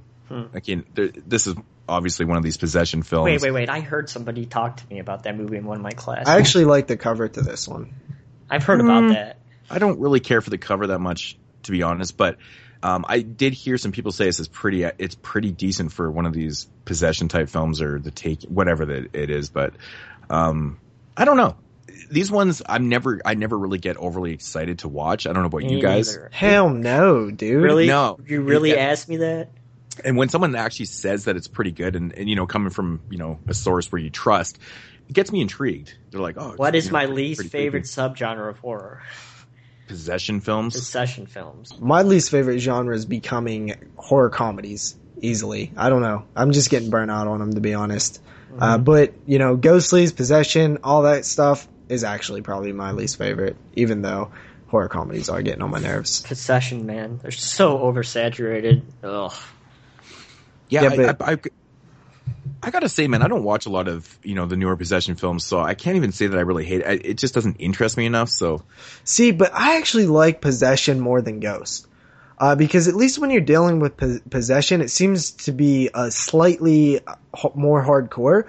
With Ghost, it's usually like a lot of just like doors shut and shit. Yeah. But like once the demon starts like being, you know, in there, at least there's like some weird contortion and like, you know, maybe some blood and scars and burns and stuff like that. But I mean, Ghosts are just, god damn, they are so annoying sometimes. Yeah, there's a lot of misses with Ghost films, but there is a lot of good ones though too. Nobody will go hardcore like The Entity. No. Yeah. Oh, I forgot to bring that one up when we were talking about rape revenge films, but that's not really a rape revenge film. There's no revenge because that is a good rape film. We all know the ending on that one, and I don't think there was ever any revenge. I forgot about that film. I should have brought that one up. Did you bring up Miss 45? Oh yeah.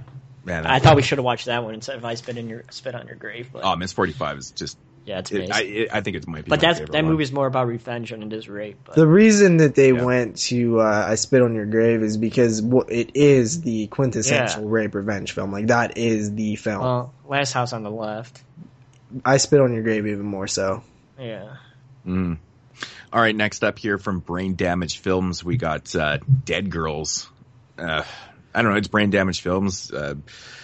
Seek it out at your own will. Now, if this was a sequel to Dead Girl, I might check it out. Hmm. Well, that's another good rape revenge film. I guess it actually is. I never actually thought of that. That's pretty interesting. But yeah, Dead Girls, I don't know. It's Brain Damage Films, so. Teeth is a good rape revenge film.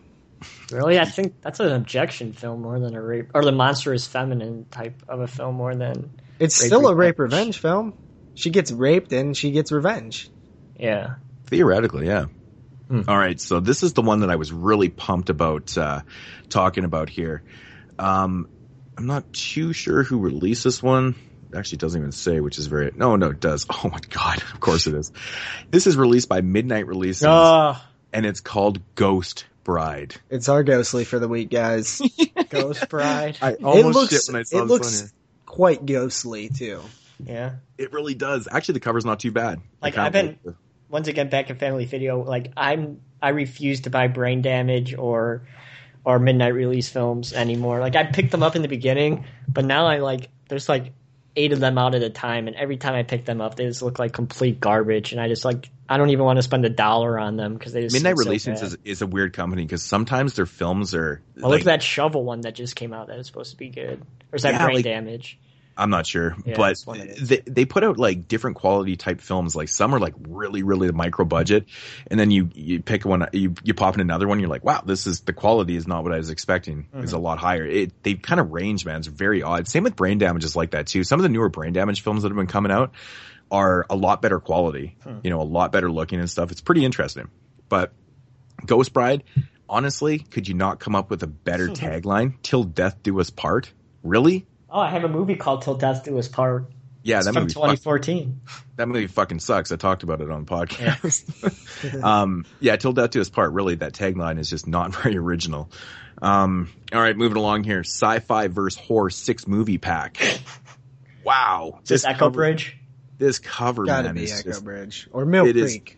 It is 100% Echo Bridge. Yeah. 100% Echo Bridge. And what we have on here, sci-fi films. For sci-fi, we got AVH, Alien vs. Hunter. That's what is that company called that does the Asylum? Asylum, yeah. Oh yeah, it totally is. Yeah. I Am Omega. Also Asylum. Yeah, these are all Asylum films. And 2103, The Deadly Wake. That's for the sci-fi part. And then the horror part, we got Awaken the Dead, The Unwelcomed, and Ominous. Ooh. That's actually an interesting idea if it wasn't awful films. Yeah. But the weird thing about this release, though, it shows this alien type predator creature on the cover versus Jason. Jason? Oh my god, that reminds me. Hold up. I know that cover you're talking about, but check this out. You know the actual cover to 28 Days Later, right? Yeah. Yeah. They literally took that exact cover and made it say 28 hours of horror or something like that. But there's fucking, it's crazy, dude. They literally ripped that cover off at Walmart. I seen it. It's like a 28 hour horror marathon pack. Oh yeah, here it is, 28 hours of horror. Look at that cover. Oh my god, they did. It's literally the cover. They just literally took the cover. How did they not get sued? Because I was like, yes. Crazy. All right. So that's very odd. No, seriously, I was like, 28 Days Later. Like I picked it up. I was like, yeah, I was just looking at it and I was like, this ain't 28 Days Later. Shit. All right. So, moving along here, we got, The Doctor and the Devils from Scream Factory out on Blu-ray. 19 movies on 4 discs. Nice. Looking forward to this release. I've actually never seen this film before. It's from 86 or something like that. Or it's from the 80s, but looking forward to The Doctor and the Devils. Then we got another Blu-ray release called The Ninth Configuration. I've actually never heard of this movie at all. It's got Stacy Keach in it, which is a good start. William Peter Blatty's. Wow. I'm assuming that he wrote this. I should probably do some research before I'm, announcing these, but sound no, like me now. Yeah. I don't know anything about that one, but it doesn't actually look that bad. And then we got another film called GPS. Are you serious? That sounds pretty shitty already. Oh man, so funny. Okay, it's GPS the movie, and it actually has won a bunch of best awards at film festivals. Are they real festivals? Yeah. Yeah, they are. The tagline is "The hunt is on." Are they? Are they even like? Is there any notable festivals? Okay, let me see here. We have Without a Box. What the fuck's that? Whoa, what the fuck? It says Best Action Film. Okay, that's weird. And then Tacoma Film Festival, so this is done in Washington. Best Local Film and official selection AOF Best Visual Effects. I don't know. None of those matter. No, so it's very misleading. Absolutely. I love if it says award winner on the top, and it's all these little known. That's why I love with trailers. You get the shittiest Adam Sandler movie, and it's this is the best romantic comedy of the year, and then you look at who said that. It's just some random dude that they found. It's just some dude in a bar. Awesome. Trust me, I tracked one of those guys down. All right. You see, he was still sitting there. Nice. Texas Chainsaw 3D. This is the best movie of the year, Justin Patrick. So that is actually going to do it for the releases that I have. JP, if you have any more, feel free to add to it. There's fuck all for November 4th. I don't have any else. Next week looks a little better, but yeah, it's picking. There's actually quite a few good releases on November 11th. So, there's actually a shit ton. Okay, so we'll get to those next week. Yeah. All right. Alrighty. So, what do we got next? Voicemails, JP? Yeah. Actually, we have one voicemail. Guys, get your voicemails in. We want to hear them. We want to play them, and we want to talk about them. So, this is the only one we have. Hey, what is top 5 serial killers? Well, I want to end this stupid call. I guess I'm going to say. Okay, so I'm actually not sure who that was, but I think it might have been Mike from the group page asking us our top 5 serial killers. He didn't specify if he meant real serial killers or serial killers in films, but he sounded like a serial killer, real life one. So if that is Mike, you are now Creepy Mike. Say your name when you call anybody who calls, just so we know. Creepy Mike? Look at them, JP. So Creepy Mike, our top 5 favorite serial killers. Moods. I don't know how you could have a top 5 favorite serial killer. Well, it's, I don't Who know, likes man. serial killers? I do. I spent so much time in high school. I think anybody who's into horror had that phase where they sat there and like researched all the like real life killers. Like I would do it all the time. I would make all these reports on like Ed Gein. He's my favorite. You know, yeah. I was honestly the exact same way. Yeah. You know, back in high school, like I honestly, you guys probably can't see right behind me, but I fucking have a lot of books on serial killers. Like it was one of those things that you just wanted to read up because it was interesting. Like how the fuck did this person, you know, kill all these people and then go fuck their dead bodies or eat them or fucking bury and just go on with their everyday lives. Like it was fascinating. Yes. You know, yes, absolutely. And this is the list that I came up with here is based. I basically thought of the first 5 people that I was obsessed with. Like I thought that their lives and stuff and what they were doing was very intriguing. The Gacy murders happened like 40 minutes away from me. Yeah. It's like it's fucked. All right, so number 5 on my list here is Dennis Rader, also known as the BTK killer. This guy was interesting because he fucked around with cops for fucking 30 years, never got caught, or he eventually did get caught, but for so long nobody knew who the fuck this guy was, and he was Zodiac killer. Yeah, well, yeah, I mean he didn't, but he never completely got caught. Get away with it.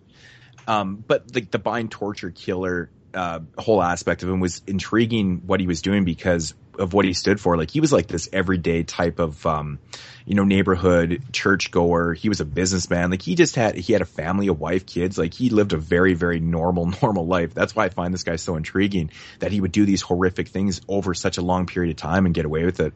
Very intriguing killer. Been in lots of movies, not really a lot of good ones on the BTK killer, but I don't know. He's an interesting character. John Wayne Gacy at number 4. He was an interesting one too. Obviously everybody knows about him. Jeffrey Dahmer at number 3.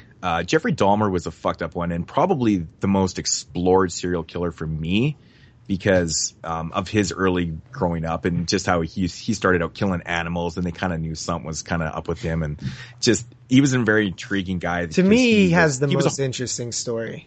He does. Like he was a homosexual and he would lure in other gay men and kill them and just save their bodies. And I remember reading this one biography on him and him talking about that he would cut off the penises of these guys and he would freeze them and he would use them as sex toys after and stuff. And I was like, fuck, is that? Oh, that's fucking up.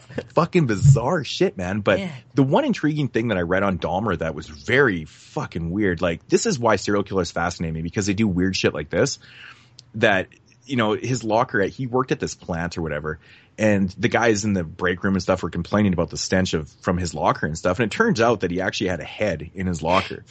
Like he just brought a head to work. Nobody knows that there's a head in there. You would be surprised how unsuspecting these serial killers are, right? I mean, it's the people you work with. It's the people who you see walking across the street, you know? Yeah, and that's what's so interesting about them is because they are us. They're just us, but a little different. And like, why are they different? That's why I find them interesting. Like what, like how do you go from, like someone like me and be escalated to do something horrific like Dahmer, you know, like, and you know, Bundy's a good example. A lot of people thought he was just a normal fucking guy. Mm-hmm. Mm-hmm. Yeah. Dahmer was a fucking crazy story. Very intriguing. Jeffrey Dahmer Files coming up. Yeah. Number 2, Ted Bundy. Now, Ted Bundy to me was probably one of the most twisted fucking serial killers ever because, I mean, he originally claimed that he killed like over 200 women or something like that. We'll never really know, but he was interesting because he was such a smart, like very good looking man. Like he was a college professor, university professor, whatever. Very good looking. He had everything going for him but he raped and killed women and fucked their dead bodies like days after. He'd go back to the woods and fuck their bodies and just a really smart guy. And like, oh God, he really intriguing. Read a lot of stuff on Ted Bundy. Unsuspecting. Totally. Just because of his profession and how good looking he was. He didn't fit any of the criteria. And he fried, man. Yeah. It's one of the last ones to fry, I think. He died in 89, right? I can't remember when he was executed. Yeah, I think he died in like the late 80s, early 90s. So mm-hmm. I think that's like right towards the end of when they stopped using the chair. Yeah. Yeah. And at number 1, I got Albert Fish, also known as the Gray Man. This one, the reason why I have Albert Fish at number 1 is because he was fucking so mysterious, man. Like, you didn't really know a lot about him. He was a child rapist / cannibal. He claimed that he killed, like, I don't know what it was, like 100 to 150 kids or something like that. Which and he is also common with these serial killers to inflate their actual killings. But you never know also. Yeah, but the intriguing thing about Albert Fish that I found, I was reading a biography on him one time, and he was saying that he claims that he killed a kid in every different state, in every state. I was like, wow, that's pretty fucking interesting. But I don't know, man. His whole story is very intriguing. Definitely seek out a biography on him because it's pretty fucking wild, man. Pretty wild shit. So, yes, but yeah, I guess I'll go next. My number 5 is Albert Fish, and he arguably could be lower on the list. But man, that guy is just pure evil sounding. There was a documentary that was on Netflix years back that I checked out, and man, like that letter, the letter that he wrote, right? Yeah. Oh man, that is just terrible. That is a terrible person. Have you ever seen the movie The Gray Man? Oh, it's actually pretty good. Yeah. It's not bad. Number 4 is Bundy. Same reasons that Mood said. 3 is Gacy. 2 is Dahmer. I think that Dahmer's, I remember reading, I think his favorite film was like The Exorcist or The Exorcist 3. He used to take his, male prostitutes back to his house and watch The Exorcist like over and over again. Yeah, he was nearby here too. I forgot about Dahmer was from around here too. Dahmer to me is just the most vile, like out of them all. He just did stuff that just seems so extreme that like you have to literally have something missing in your brain to like. There hasn't been like not just be grossed out at some of this. Yeah, there hasn't been one of these like serial killers that have gotten really popular lately. Like it seemed like that was like a late '90s type of a thing. That's because he's still doing podcasts. But no, think about it. Like, when's the last time you heard of like a serial killer, like a major serial killer? Totally, man. The fucking serial killers went out with the fanny packs, man. Yeah. So Dahmer was like the last one, right? Yeah. Like major one? I think there's been some. I don't know. Gacy died in '94, so I don't know when Dahmer got killed. I mean, like when he was doing his shit, though, right? I mean, that was in the '90s, right? Or was it in the '80s? I mean, there's tons of serial killers all the time. So Dahmer and Gacy died in the same year. They both died in '94. So nothing so notorious like Dahmer, though. You know what I mean? Or any of these guys. But my number 1 is Ed Gein, and who knows how many people he actually killed? Like 2, 3. But I don't know. I like his story. It's because it was kind of at an early time, right? And it was the first one that seemed to be like that got really popular. That was as like weird and like out there. I think the interesting thing about Ed Gein is that he started serial killing at such an old age. Well, there is like evidence, not conclusive, but there is evidence that he might have killed his brother when he was a kid also. Okay, but like doing exactly what he's known for and stuff, it kind of started like later in his life, which I thought was interesting. Yeah, definitely. I always recommend Deranged because it's actually a really accurate telling of the Ed Gein. I mean, we have Chainsaw and Psycho and Silence of the Lambs that are completely, so far removed from the person. But Deranged is a really good telling of the Ed Gein. Well, it's more specific to Ed Gein, though. Yeah. Right? Yeah. Yeah, so, I mean, that one is really cool. I always find it weird that there's not really very many good adaptations of these people's lives. You know what Another I mean? guy from Wisconsin. Man, all these serial killers in Wisconsin and Illinois. It's fucking weird. Yeah, so those are mine. Jeremy? It must be the flatlands and all the wind and cheese. Yeah. Probably got sick of the bad gas, so they just wanted to start killing people. Fuck yeah, man. Yeah. I don't really know. I'm not like educated in serial killers like you guys are. I mean, maybe you never did this. You've never sat there and researched killers. I mean, I know who they are and everything. A week? No, but I know who they are and everything. But it's like, I don't really care. I love the documentaries and I love the, just researching them. If anybody knows like the best documentaries on all these guys, drop a comment below because I want to watch them. I don't know, maybe I have to find a class on these serial killers and take it, and then I'll become more educated and I can give my opinions on who I think are more fucked up for killing and raping people than the people that you talked about. Like, I'll watch, I feel like I know everything about them, sometimes, but I'll watch like a 90-minute documentary and I'll learn like 5 new things. I'll be like, that was awesome. Yeah, because, so many people dying is so awesome. Dude, you're a guy. Yeah, I don't even want to hear you. It's not about what they did. I'm not. No, it's more about like what they did. It's the psychology of why they did it. What makes them them. I find it 100,000,000% fascinating on how that can even happen. Like how? Yeah, I'm not saying it's not an interesting thing. I'm just not educated enough to name my top 5 favorite serial killers. I mean, that's fair enough. Maybe this week I'll do some research, and next week's show I just found it surprising that you I find that a lot of times the horror fans end up kind of straying into the real life horror and seeing what is some real horror. You know what I mean? So but they are, and I know what they did and everything, but it's like I'm not like, he's my favorite. It's not my favorite. Yeah. All right. So I guess that's it is that all we have for questions? And yep. Yeah, I believe so. Voicemails and emails? No emails this week? No emails. Oh, wow. We're losing steam, boys. Come on. Yeah. So of course, everybody out there listening, if you got any questions for us next week, we're back on our regular schedule. So drop us a line, drop us a question, send us a voicemail. Send us a voicemail, whatever you want to do.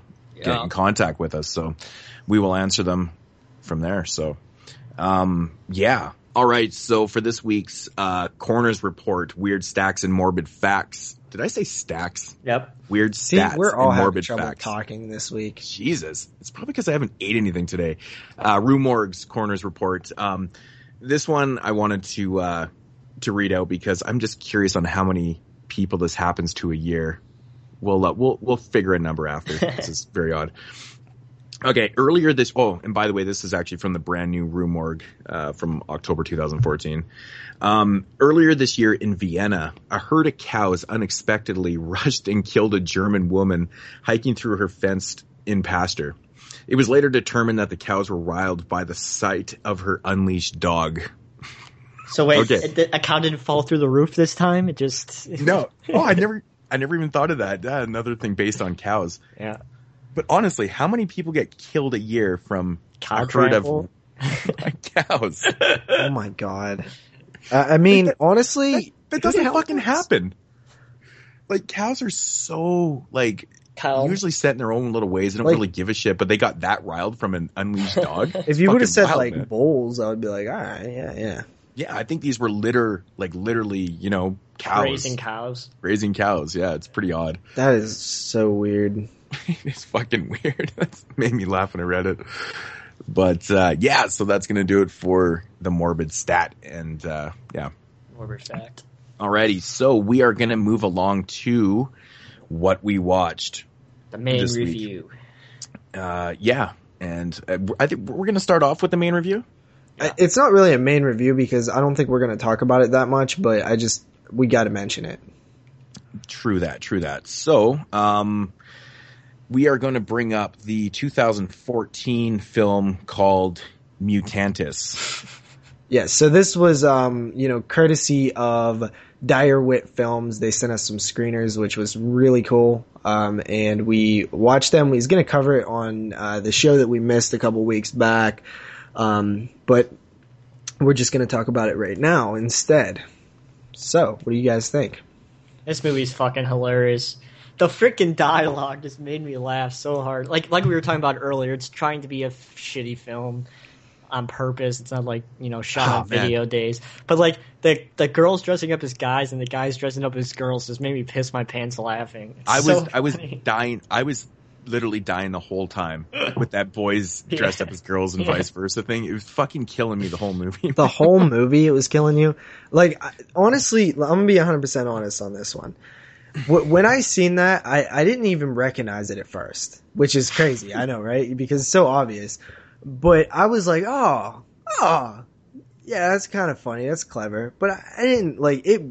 It was just like whatever. I didn't really think it was like a really funny thing. I don't think it added to like funny performances or anything. It just was like funny when I first realized it, and that was it. Oh man, come on! I thought it was super funny. Those mustaches, oh man. It's the fact that the costumes were bad that it made it funny. If they were like good costumes, then it'd be like. But it kind of reminded me of like South Park when the cop goes on the street to become a prostitute. Like it's like that kind of bad costume. That's like it just made me laugh. Yeah. Does somebody want to give the actual storyline to the film? Oh, there's a storyline. Go ahead, Vince. Go ahead, you give it. Hold on, I can't even remember what the fuck it's about. Exactly. I'm not gonna lie. I was like, what the fuck is it about? It's forgettable. Okay, what was it? It had something to do with scientists looking for a creature who lived in the woods, and this creature is like raping people. It's a mutant of like evolution. I don't really know, but that's kind of what it is. It's multi-sexed. Also, it's a hermaphrodite, I believe. Yeah. And it is in a costume, a crudely designed costume, crudely on purpose. I get the joke. I understand that. I get it. I just don't really want it. I don't really get these type of films. I hate movies like this. Also, do you? JP. Thank you. Yeah, I only like The Taint. The Taint is like the one movie that I like. Oh, this is funny, and Manborg. But like movies that are like trying to be bad like this, like they just annoy me. Like I wanted to turn it off like halfway through because I was like it gets stale really fast. To be honest, I really enjoyed it. I personally love movies like this because they're just ridiculous. But honestly, the mutated monster, or I guess it was like, was it supposed to be a Bigfoot or something like that? Like I thought it was more lizardish. It was like a lizard, I don't know, something like that. But that's trying to procreate and stuff. Hypothermia, but worse. But like so ridiculous, like the penis. I mean, come on. I will admit that looked pretty good. Like I was like, all right, that was a cool design of like how they did it and stuff. And when it would slowly come out, it was like gross. And, I thought that looked okay. But my point here is, yes, what they're going for is over the top ridiculousness. But what I'm saying is it's just not clever. There is nothing clever about it. It's not like South Park that goes over the top ridiculous, but South Park is clever. This is basic, dude. And I like, if you can prove to me or like try to convince me that like there was actual like talent behind some of this, I'm all for it, but I don't see it. What's up with like super basic that anybody could do this. I like the voiceover narration thing was weird too. But it doesn't necessarily make it that it's not entertaining, though, just because anybody could do it. It doesn't have to be, completely fresh and original and, whatever else you want to state. But I don't know, man. I had a lot of fun with it, to be honest. Like the fucking claws and shit. I don't know. There was just certain things about the effects and stuff that were it had charm to it. I don't know. Maybe you're more accustomed to watching these type of movies than me and It seems like all of these go for that offensive style too, where they're like, oh, like the guy's getting raped by the dick. It's like, okay, dude, I've seen it done before over and over again. It's not really that offensive anymore. It's just stupid now. Well, whatever, man. It's like, I mean, it's no different than a slasher film. You watch a generic slasher film and you see some sleaziness going on there and same typical type kills and same storylines and stuff. I disagree a little bit on that because at least they're trying in the slasher film. Not necessarily. But they're trying to make them, they're trying to make a movie. I don't know about not necessarily. They're at least like making a movie. They going in with the intention, let's do this because it's going to get a reaction to people being offended, or it's going to be like just Is that really the way you take it though? You think that was intended just to be just done for reactions and stuff. I mean, it's just a dick. So. It's just a dick being raping and stuff. It's not that offended. Like, honestly, the people that are watching these films are not being offended by that. I mean, it's just more for entertainment. I don't think it's meant to be, hey, let's throw this fucking huge cock into this guy's asshole and everyone's going to be super offended. No, I don't think that is, because honestly, the people that are watching these movies watch these movies. Okay, I'll agree with that. It's not for reaction. It's for entertainment value. It's a big fucking huge slimy cock. And I thought that shit was funny. Why? Because I like that stuff. I like that type of humor. I like dirty fucking rape cocks and, stupid effects and shit. Like, I mean, the whole cross-dressing gender thing that was, wasn't actually cross-dressing. That's just the way they did it. But if you're trying to be funny, you can't just say, like, aren't you glad I didn't say banana? Because that shit's played out. You have to innovate. You have to do something that hasn't been done, or you just have to do it in a different spin. I've seen this shit a million times. These maybe for somebody that doesn't have a sense of humor. I really do think I have a solid sense of humor. I just don't get I'm just not that into like the immature humor that's not creative. I like creative stuff. I like creative, funny jokes. I don't like just like, oh look, it's poop. Oh look, it's a dick. Oh look, he's being raped. Fair enough. You would not like the taint then. Honestly, I love dick and fart jokes, man, and they never get old to me. It doesn't matter. Like South it doesn't even have to be creative. It doesn't even have to be creative. I can be walking down the street and someone farts and I will literally lose my shit. I'm like, that is the funniest joke I've seen all day. It's about the context too, though. If I'm walking down the street and I hear just some guy fart next to me, it's gonna be funny. But when somebody is like over the top, just like shitting on the film, I'm like, I don't know, man. It seems so silly to me, and I can't take it for anything because I just feel like they don't have a clue on how to do anything that's gonna make me laugh. They just are literally doing whatever they think of, and that's it. Boots lost his shit just by you describing it. I don't know, man. I find this whole the movie's obviously it's meant to be like retarded. It's half man, half beast, fucking raping people. But the thing, it didn't get old to me because it was so short. This movie was like super fast. I mean, I don't know, when did you guys lose interest? 5-10 minutes into it or what? About 20 minutes. Well, I didn't necessarily lose interest at all. I just felt like it's played out. I don't like these type of films because there's no art to them. There's absolutely no art. Oh man, I don't think there needs to be art to a film like this. Yeah. It's different. This is like a genre all by itself, like goofy. Yeah, it's like goofy. It's like The Taint. You wouldn't like The Taint or Manborg, JP, then. Well, the thing with The Taint though, The Taint's actually a lot like it has a higher production. It definitely does. There's a lot of things different about The Taint that's going on with this one. Yeah, but this one is just this one's pretty silly. I mean, yeah, The Taint is obviously silly. It's exploding penises. The thing is, they're not doing anything. And I'll talk about this later in another film that I watched and why I find them different. But the film that I'm referencing is Thanksgiving. Okay, I like Thanksgiving. It's not a fantastic movie, but they're doing something. They're doing something that they're trying to be a little bit clever or have charm to it, or do something that's necessarily not the same thing over and over again. Guys getting raped in these type of films and these like poop jokes and like sex jokes, like they don't work because they're so stupid. They don't make any attempt to try. Just try. Dude, the whole movie doesn't have to make sense though to be like, it's just entertainment. It's 70 fucking minutes of nonsense. I mean, it's about a doctor that he basically uses his kids as bait. And what is the biggest failure in entertainment? Same with people not being entertaining. I don't know, man. See, I just have a different. They got nothing in this film. Everybody out there, avoid this thing like the goddamn plague. It's an awful movie. This isn't even a movie. Oh, it's so fucking crazy how different we are. Man, I don't know, man. I had a lot of fucking fun with this. I mean, to a certain extent, I am playing devil's advocate because, like I said, I wasn't necessarily bored by it. I did find some things like the way the penis thing worked. I did find that funny. Like, I was like, okay, that's something that's funny. But I just find that, and like you said, people switching the guys playing girls and the girls playing guys. I was like, all right, yeah, that's cool. That's an interesting little concept and stuff, but it's so short. It's like I've got a little giggle out of it and that's it.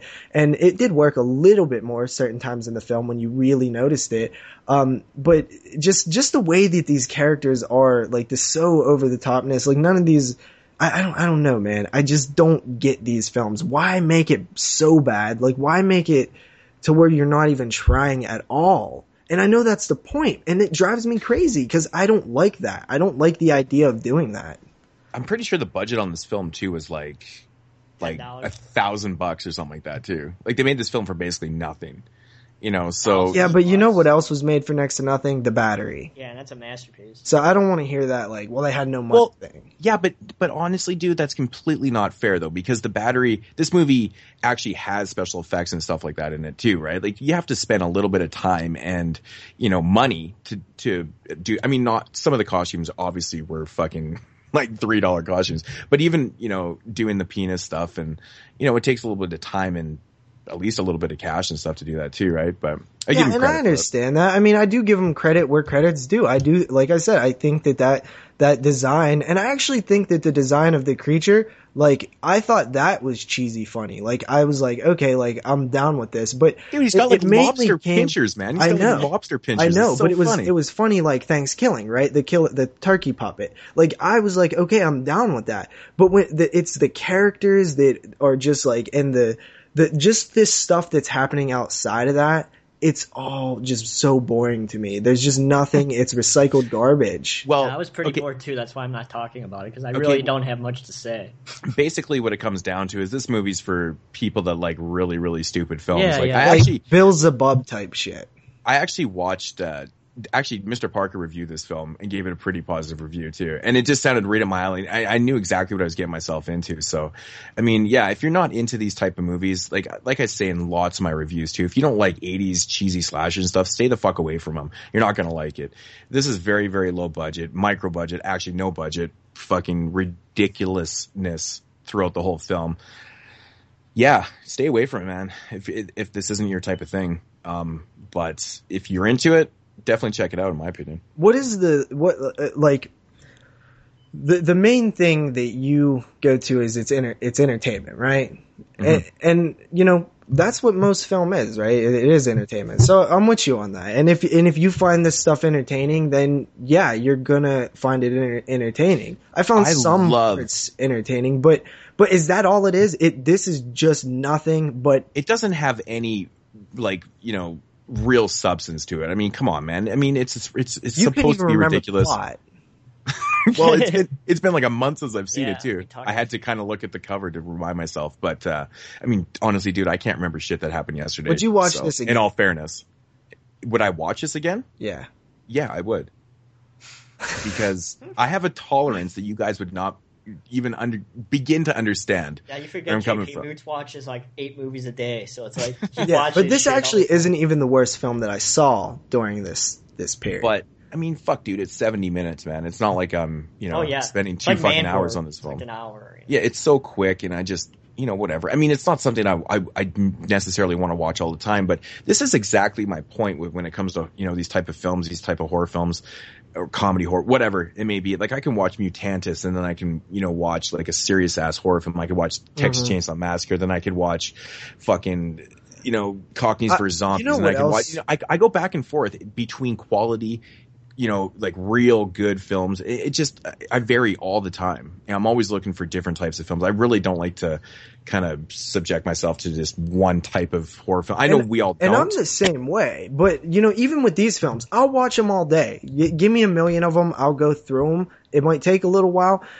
I'm not opposed to giving them a chance. It's just when I get through the film and I'm like, that was nothing. I just experienced nothing. And there was minor things for a little bit, like the things that I mentioned. But I'm also saying this isn't like the worst thing I've ever seen. Like there is some entertainment value to it. But overall, there's just nothing to latch onto. There is no substance. It is nothing after you're done. You don't feel anything. It's just nothing. It's like, yeah, I just spent, 60 minutes or whatever watching this. In all fairness, when I click on a movie called Mutantis, I'm not looking to take anything out of it. I'm just looking for 73 minutes of, eating popcorn and playing with my balls. So, it's pretty much what I'm going to get out of this, right? The combos. Well, when I go to watch a movie, I'm expecting, I'm expecting it to be good most of the time, because you should expect to have to watch a good movie. I mean, obviously I don't pop in movies expecting them to be like complete shit. And like,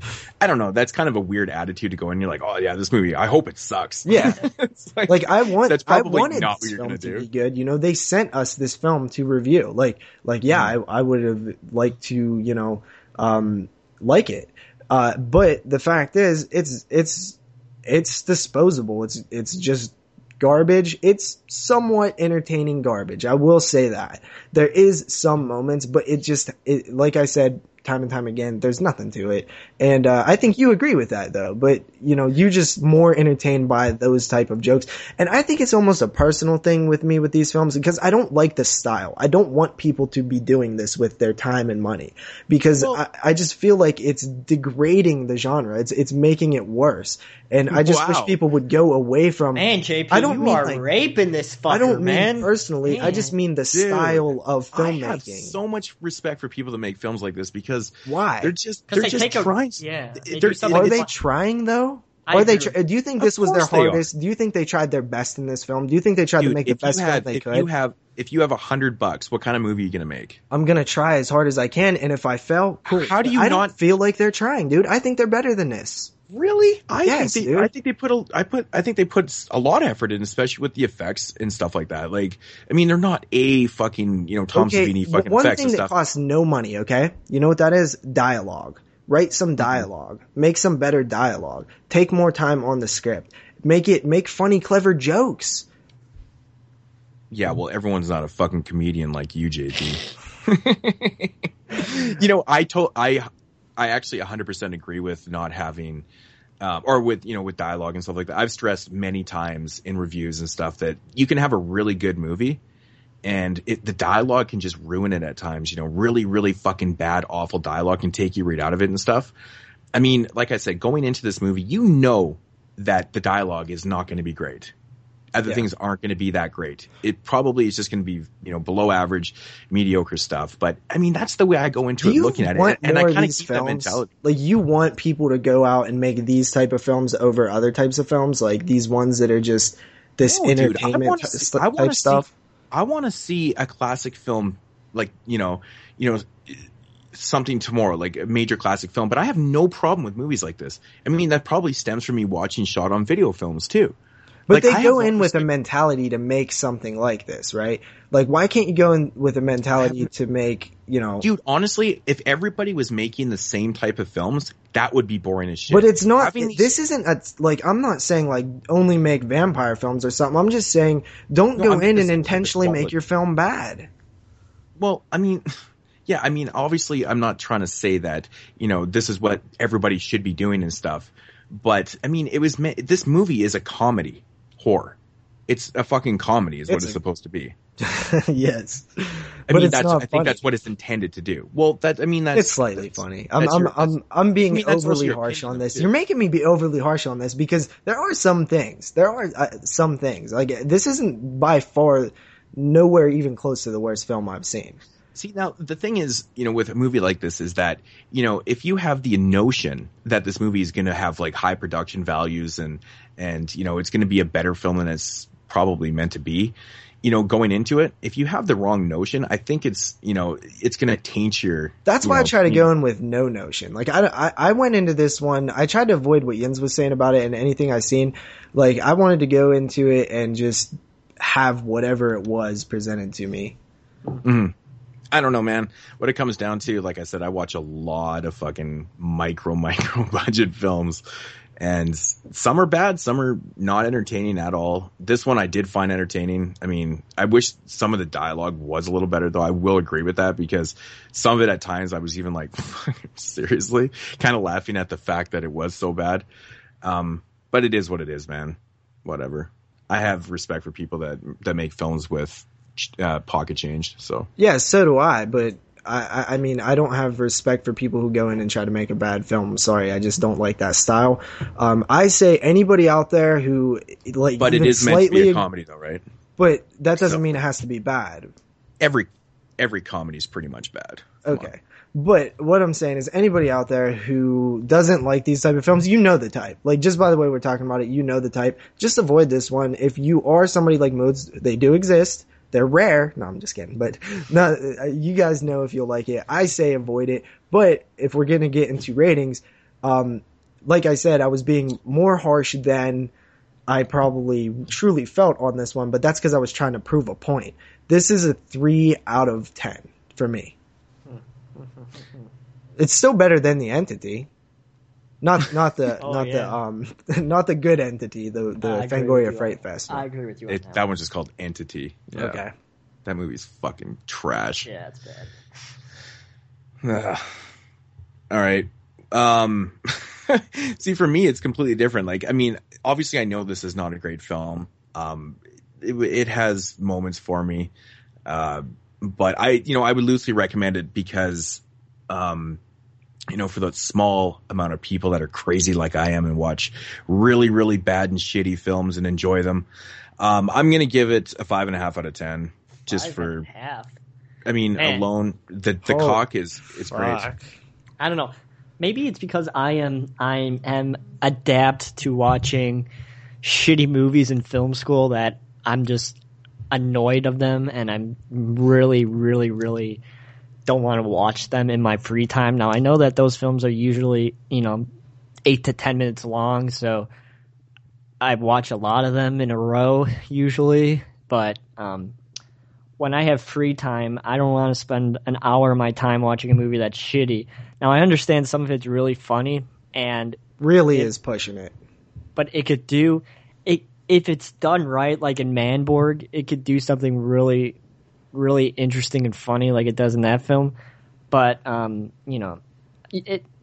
know what it's like to make a film with no money at all and things like that. But you have to try, and I just don't think this film is really trying that hard. That's my argument too, Jeremy. I completely disagree. But whatever, everyone's entitled to their own opinions, but that's cool. You know what? I'm going to leave the link down to Dave's review so you guys can check out, and I'll check it out as well. Quick little review, not an argument on a film, but if you guys want to check out the review on that one, it's short, but Yeah. So, like I said, there are people like Moods, and even like me, I'm game to watch. Do you like Thanksgiving? Do I like Thanksgiving? Yeah. Not particularly. I don't think it's very good. It's better than this film, but it's not a film that I would buy and watch more than once. See, I'm no stranger to these type of films. I mean, I've seen them. I've seen a lot of the. See, with Thanksgiving, it's nowhere near this level. Like, it's like Thanksgiving.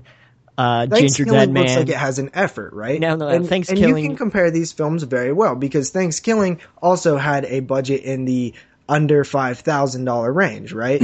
Yeah, but Thanksgiving has something to it. It has, they even, like the score, for example, they went out and tried to do the best they could with the score. The score for Thanksgiving is awesome. They spent some time on the dialogue, actually. Yeah, some of it is bad intentionally, but it's still funny bad. Because it's just a little bit more clever. I don't know, man. It's just like, this one just feels like they didn't have any heart or charm or anything. Mm-hmm. Well, can I finish my yeah, rating? Sorry. Like I said, Thanksgiving is totally on a different level than this film. I don't know, maybe because it's the production value, but I kind of put Thanksgiving up there with Ginger Dead Man and no way Evil Bong and things like yeah. Because, dude, Evil Bong and Ginger Dead Man, I mean, that's like Full Moon. They have a sizable budget. I mean, Thanksgiving, I believe, was shot for $2,000, $3,000. They just feel the same to me. I mean, of course, they have a higher production value, but because they took more time and effort. Aesthetically, they look like the same type of film, in my opinion. But like I said, I put those up there way above this film, but. You guys are taking this shit way too fucking serious. Come on, I'm not taking it serious, Moods. I just breaking the shit down like you're writing a paper on this shit. Every time we do these reviews, though, you know we take them serious. You just want to say that we shouldn't take them serious because this film isn't serious. But I mean, look at our reviews on, the Woman or Beneath. We took those very serious. That's what we do here. It's just fun. 3 out of 10. All right. So, Mutantis. 1 recommendation, 2, go fuck yourselves. I like that. So, that's good though. I mean, I kind of figured exactly how that was going to go. Yeah, I actually did too. Like, I knew you was going to like it. I knew I was gonna, after I watched it, I knew I was like probably not gonna like it. I mean, dude, 3 out of 10 is a fair rating for this film though. No, because my 5 out of 10 is my average, and I recommend at 5. Let me finish. 5 out of 10 is where I recommend, right? Yeah, 5 out of 10 is average, right? Yeah, I mean, I don't think this film was below like average. On a production level, it's different. I'm rating it. I'm talking about on a content level, not production. A content, main review substance. type of review. What does it have? What is it offering? Yeah. Nothing really. It's offering low budget shittiness, and I respect that. I don't know what it is. I rated the film on how I liked it. So that's just how I rate films. I mean, if you want to rate like everything, like production value and everything into there, my might overall save those rating type of reviews for like really good films. Just what does it contain? What is it offering to me? Okay. Yeah. Sounds that was a good one. Yeah, Mutantis from 2014. Thank you, Direwit Films. Yes, yeah, thank you. I really hope they don't listen to this. So moving along to what we watched, that was kind of like a main review and to start off. I didn't expect it to be. Okay, so who wants to start off with what they watched? So how many are we doing? Are we just going to do a... Just go, Jeremy. All right. So let's see. The first one I want to talk about, let's do a film from 1991 that I sent to Moods that's titled The Bower. And this film is an interesting it's like a sci-fi type horror type of a film, but it was released by the guy who directed Henry Portrait of the Serial Killer, and it's known for not having a release. You can only get it on VHS and Laserdisc. The reason that I think is that I've heard that it doesn't have a DVD or a digital release is that there's one print of the film. This is what I heard from the director. There's one print of the film, still around. And it was in Chicago for a long, long time, like 6 or 7 years. And somebody in Europe bought it, and the guy who bought it died. So now they have no idea what this print is, and it's just sitting somewhere. And that's why the film doesn't have a official release. Because they should have thought of this potential predicament before it went to Europe. Yeah, they should have just pressed this thing up a long time ago. Yeah. But this film is interesting. It's about like this alien who goes to Earth, and he gets caught by these 2 rednecks, and one of the rednecks cuts off his head, but he still moves around and things like that. His decapitation doesn't kill him, so the way that he survives is he cuts off one of the rednecks' heads and he puts it where his head is. So now he's going around with his redneck's head. It's more of a horror comedy. It's really, really fucking funny.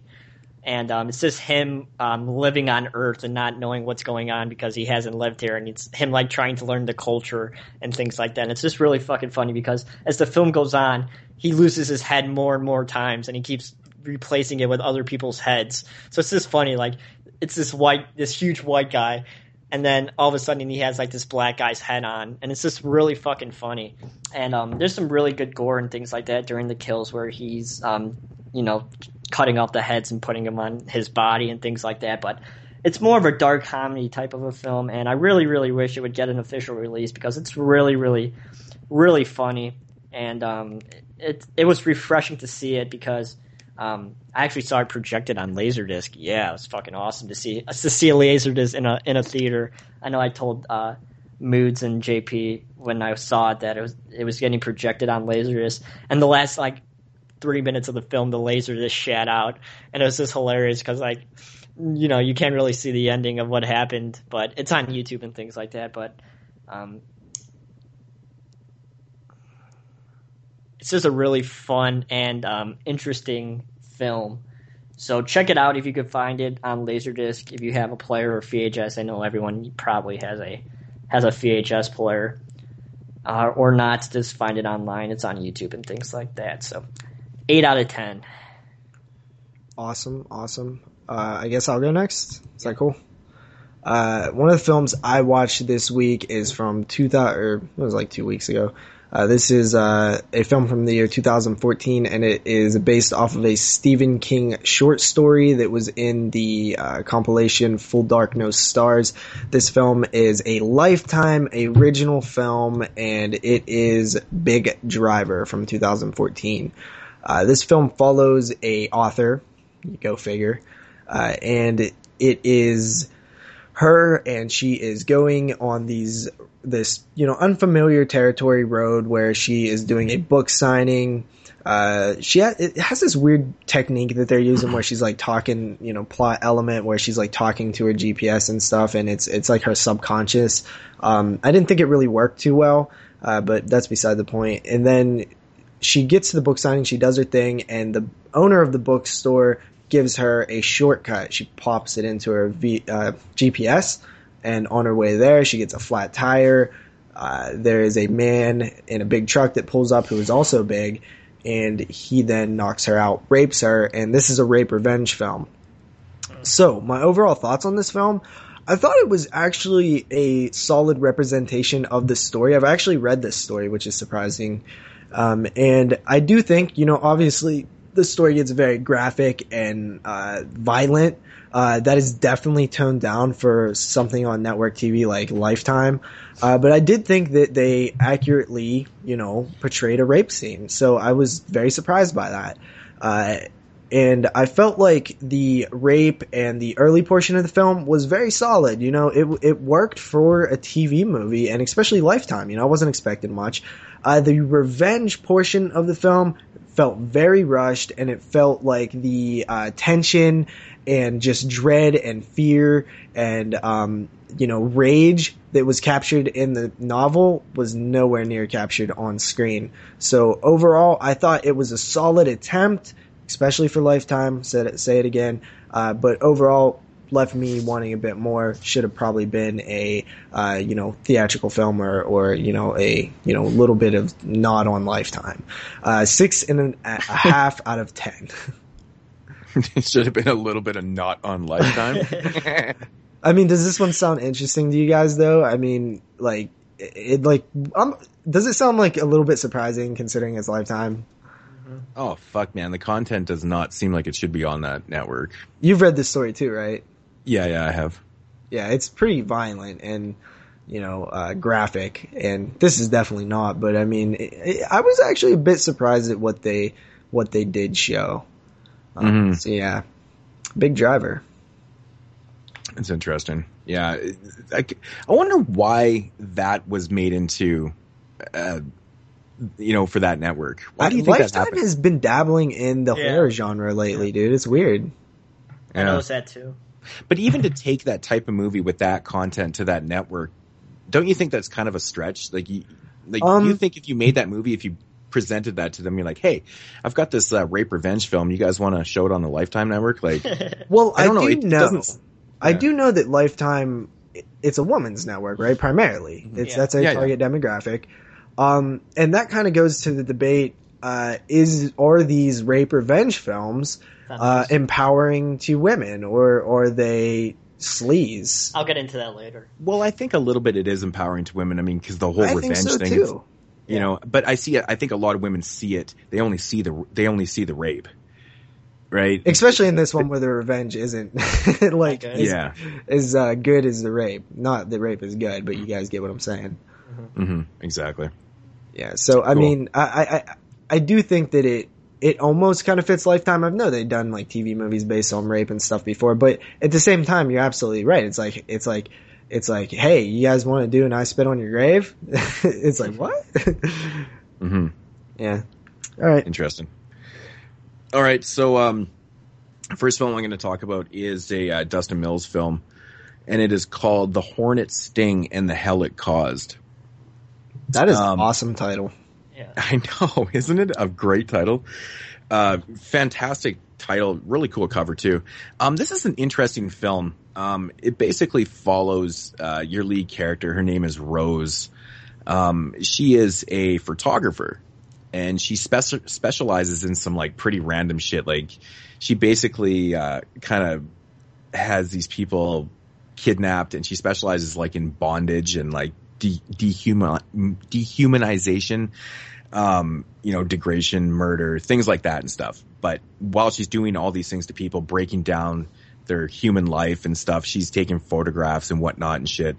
It almost seems like she's kind of just torturing the shit out of these people, just making them just not want to live anymore and stuff. And that's essentially what it is. It's people getting kind of tortured and murdered off, and she's taking photographs and stuff.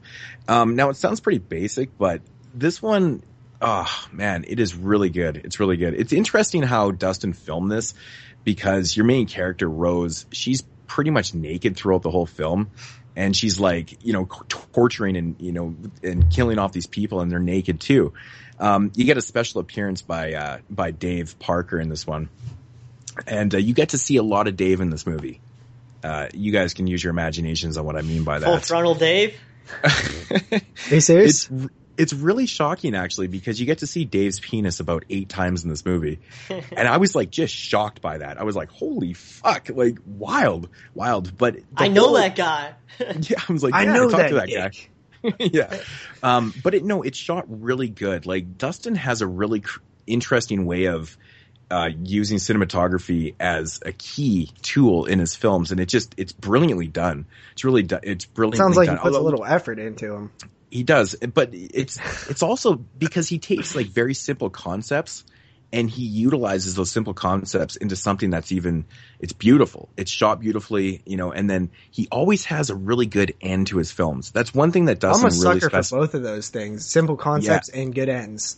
But that's the thing, like he executes it, and at first, like to a normal person, be like, this is just like a torture porn. Yes, I use the word torture porn because that's what they would use. It just kind of seems like that's what's going on, and then the end happens, and it's just like, holy fucking awesome! I want to see a part 2 to this. Very cool stuff. Like I don't really want to say a whole lot more about it and ruin anything, but you can definitely pick this one for super cheap. My biggest complaint with this movie though is simply that it's too short. This one runs about 60 minutes. I would love to have seen another 10-15 minutes at least on this, but I do understand, and where he ended it is perfect. It really does work. It's fantastic, actually. Really great ending, and all the performances are awesome too. I think the lead, Rose, I'm not exactly 100% sure what her name is, but maybe it's Allison Egan or something like that. That's not Rose, that's the other girl. But all the faces that are in this film are very familiar to all of Dustin Mills' films. You'll recognize them. But all I gotta say, check this movie out. It's fucking fantastic. I really, really highly enjoyed this movie. I would give it simply a 8.5 out of 10. Yeah. Awesome. Yeah, awesome. It's really enjoyable. I need to get my damn Dustin Mills DVDs out of my damn storage, because I do own Her Name Was Torment. Ordered it from the website, and I've still not seen a film by him, and you talk about him all the damn time, and I need to see one. One thing I didn't mention, actually, is the effects in the film. Really good effects. There's one thing that Dustin's really good at is creating really good effects. Love it. Like, Dustin Mills, like, if you think somebody just gave him $1 million, do you think he would make a hell of a film? You know what? It's funny that you mentioned that, because I was reading a post that Dustin had. I can't remember what his original post was, but someone had mentioned that, like, Dustin, if someone gave you like all the money in the world to make a movie, and Dustin, you know what he replied? He goes, I would fuck that up big time. He goes, I work a lot better making budget films because this is what I know and how to make and what I'd love to make and stuff, right? I think with a bigger budget, like 20 low budget films. Well, I mean, you could do that, but I mean, if you have like a $5,000 budget, I think was the biggest budget film he did, which was Easter Casket. I think that's what it cost to make that movie. But Her Name is Torment, I think, is going to be the biggest budget film, which actually did get funded, right? That's awesome. If you guys were watching that campaign, it actually fully did get funded, and it's on its way to making like the 9,000. So, and if they do reach that goal, they're going to make part 3, which is so fantastic. The fans out there really digging the stuff when they actually funded this movie. It's phenomenal. But he even said that, he goes, you give me a huge budget, $1 million, and I'll fuck that movie up big time. But who knows? He might just be playing like very modest. Yeah, and stuff, but I mean, your personal opinion, you think he would make a hell of a movie with a lot of money, though? Not maybe let's say like 100,000. I honestly think that he could do an amazing film with that budget. Like I said, his ideas are just amazing. He never has like a very simple idea for a film. Like he does, but he always manages to turn it into something that you would never expect it and where to go. It's amazing how he does these things. So see, I think with a that's big budget, what I look for in my indie stuff, though. I want to see some potential in there. Like I want to see this guy. The only reason that this film is flawed is because of money, not because of talent. Yeah. And that's one thing that he definitely focuses on. He comes up with these ideas. He writes a script. And he goes from there, and then he has to develop that film from the cash that he has and stuff. But the ideas are just endless, and they're really creative. It's the coolest thing about Dustin.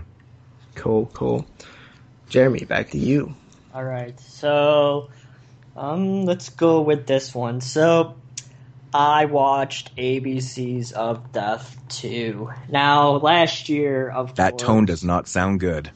Yeah. Last year, of course, you had ABCs of Death on your top JP. 10 horror films Do of I 2013. fuck up your reviews? Damn it! I had American Mary on there too, Maniac. and that wouldn't be on there. You did not have Maniac. Just saying. My list would change. Mine would too, actually.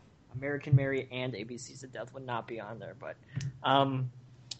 so thing with ABCs of Death 2. Now I've been hearing a lot of people, even David Kay said it was better, and David Kay, he's picky. Is better than the first one. Now, from the letters A through S, I was bored out of my fucking mind. There was so many. There was like maybe 1 or 2 good ones, but all the rest of the letters were just so one bad. 1 or 2 good ones. That sounds 1 or 2 awful. From A to S. From S to the end, every single one besides 1 was good. So they saved like all the good ones towards the end. And well, they didn't really save them because they're kind of stuck in that position, right? Yeah. But letter C, definitely the best short in the entire film. I would love to see that fleshed out into a full-length feature. What did it stand for?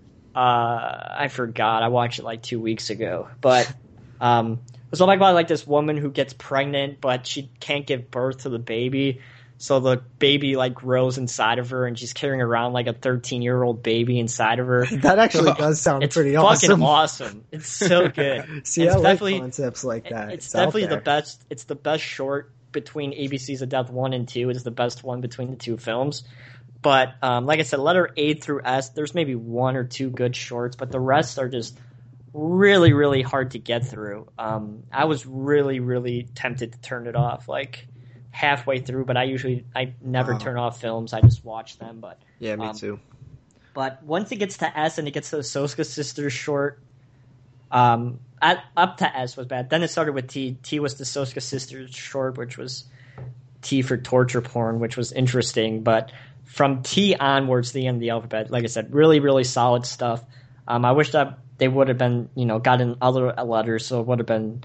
You wouldn't have a chunk of really bad ones and a chunk of really good ones towards the ending. But I didn't like this one as much as the first one, to be completely honest, even though it had the best shorts between the two towards the end of the film. The beginning of the film just really ruined it for me. And I really I would not recommend to check it out. I really hope they don't do a third one because this is going to get stale and boring. And you're probably going to have even more worse ones the next time around.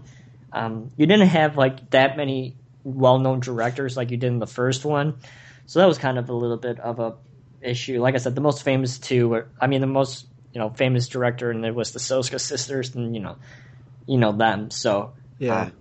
Well, see, my thing with the ABCs of Death thing is I don't think the concept can get stale because it is just short films. You just have to get good short films. Like, it's not the concept that's failing it. It's the I don't want to see those. I think it's the whole idea of watching ABCs of Death Part 9 and having to watch 26 more shorts. I think it's the whole concept of watching shorts over and over again. It's just like, fuck, it's getting old. Yeah, but that's if you don't like shorts, you know what I mean? But if you like shorts, I've seen some amazing shorts. And if it was filled with amazing shorts, then it would be awesome, right? It's the shorts that are letting us down. But you're not going to have an amazing movie of amazing because everyone has different views of what's good and what's not. Well, obviously, but I'm saying, like, why can't there be good shorts though? Like, I mean, obviously it's all subjective, but I mean, generally speaking, you would probably consider that most people would consider them bad, right?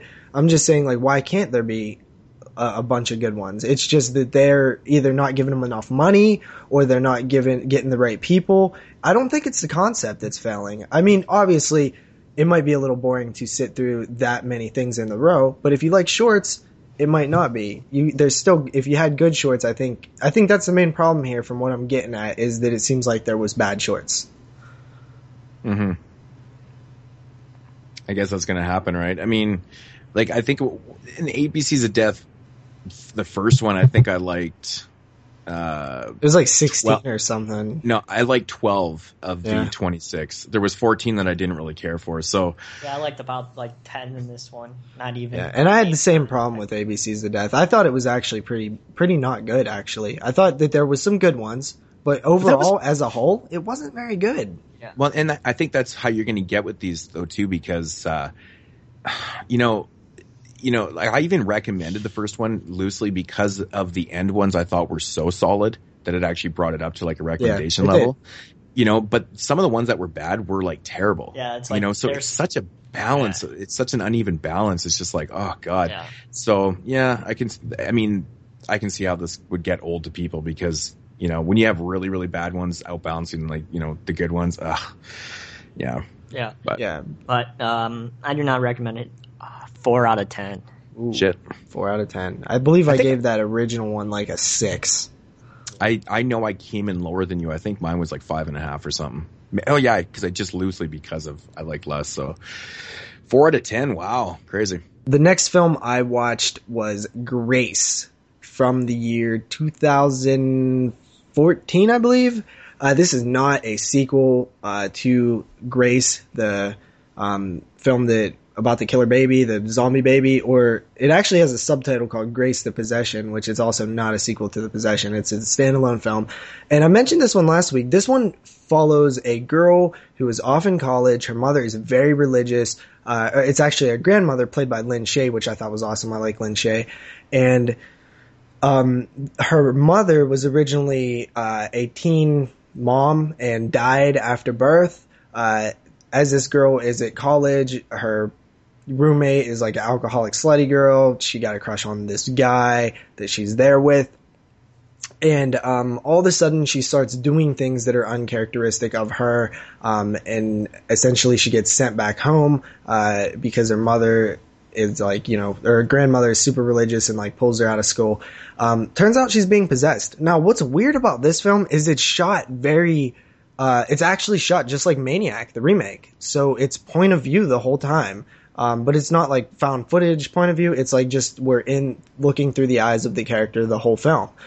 I see a trend starting. Exactly. And that's what I thought. I was like, oh, are they doing this now? This is the new thing? I was like, it was done creatively. Now it's got to be ripped off. It makes sense, right? So, but you know what? It doesn't add anything to the film. It doesn't, that's the problem. It's like, I don't know why they chose to do this. I guess it was slightly interesting to see a possession film from like the point of view of the person being possessed, but they didn't really effectively use that idea.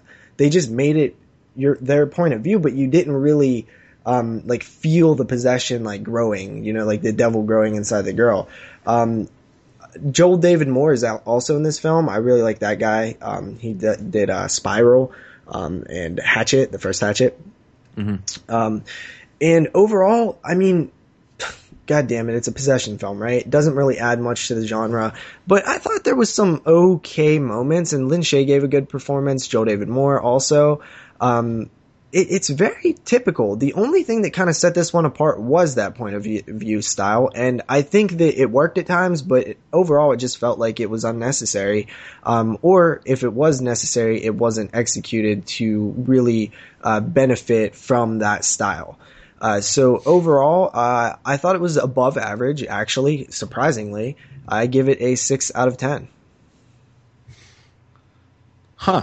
Interesting. Yeah, it sounds pretty cool. Yeah. I think I would check that out. Yeah, so. It's intriguing just to see like somebody else do that style. Yeah, totally. Did you say anything about the music? Was there like synth music like Maniac in there too? No. Because that would be a total fucking ripoff. That'd be fucking ridiculous.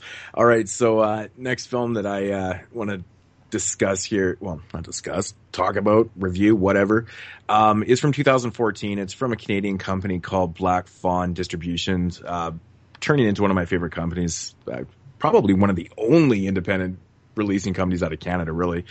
But it's a film called Silent Retreat. This one, it's kind of interesting. It follows a girl named Janie.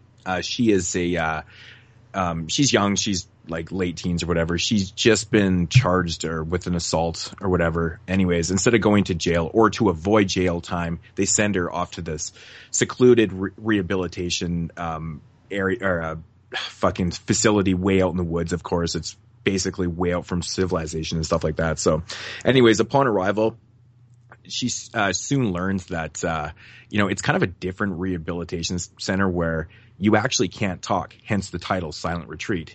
You're not allowed to talk. You're not allowed any eye contact with anybody. You're basically just a fucking piece of meat out there. You can't do anything. And this is supposed to rehabilitate them into not beating up people, I guess, or something. I don't know. But anyways, the girl starts kind of poking around and stuff. She's like, something feels odd about this place. The doctor is a complete fucking dick face asshole. He treats everyone like shit. And basically the place is kind of run by this doctor and his kids and stuff. His kids are kind of like the goons. They keep all the girls in order and shit like that. But of course she starts poking around because she just doesn't believe in no eye contact or, talking to the girls and whatnot.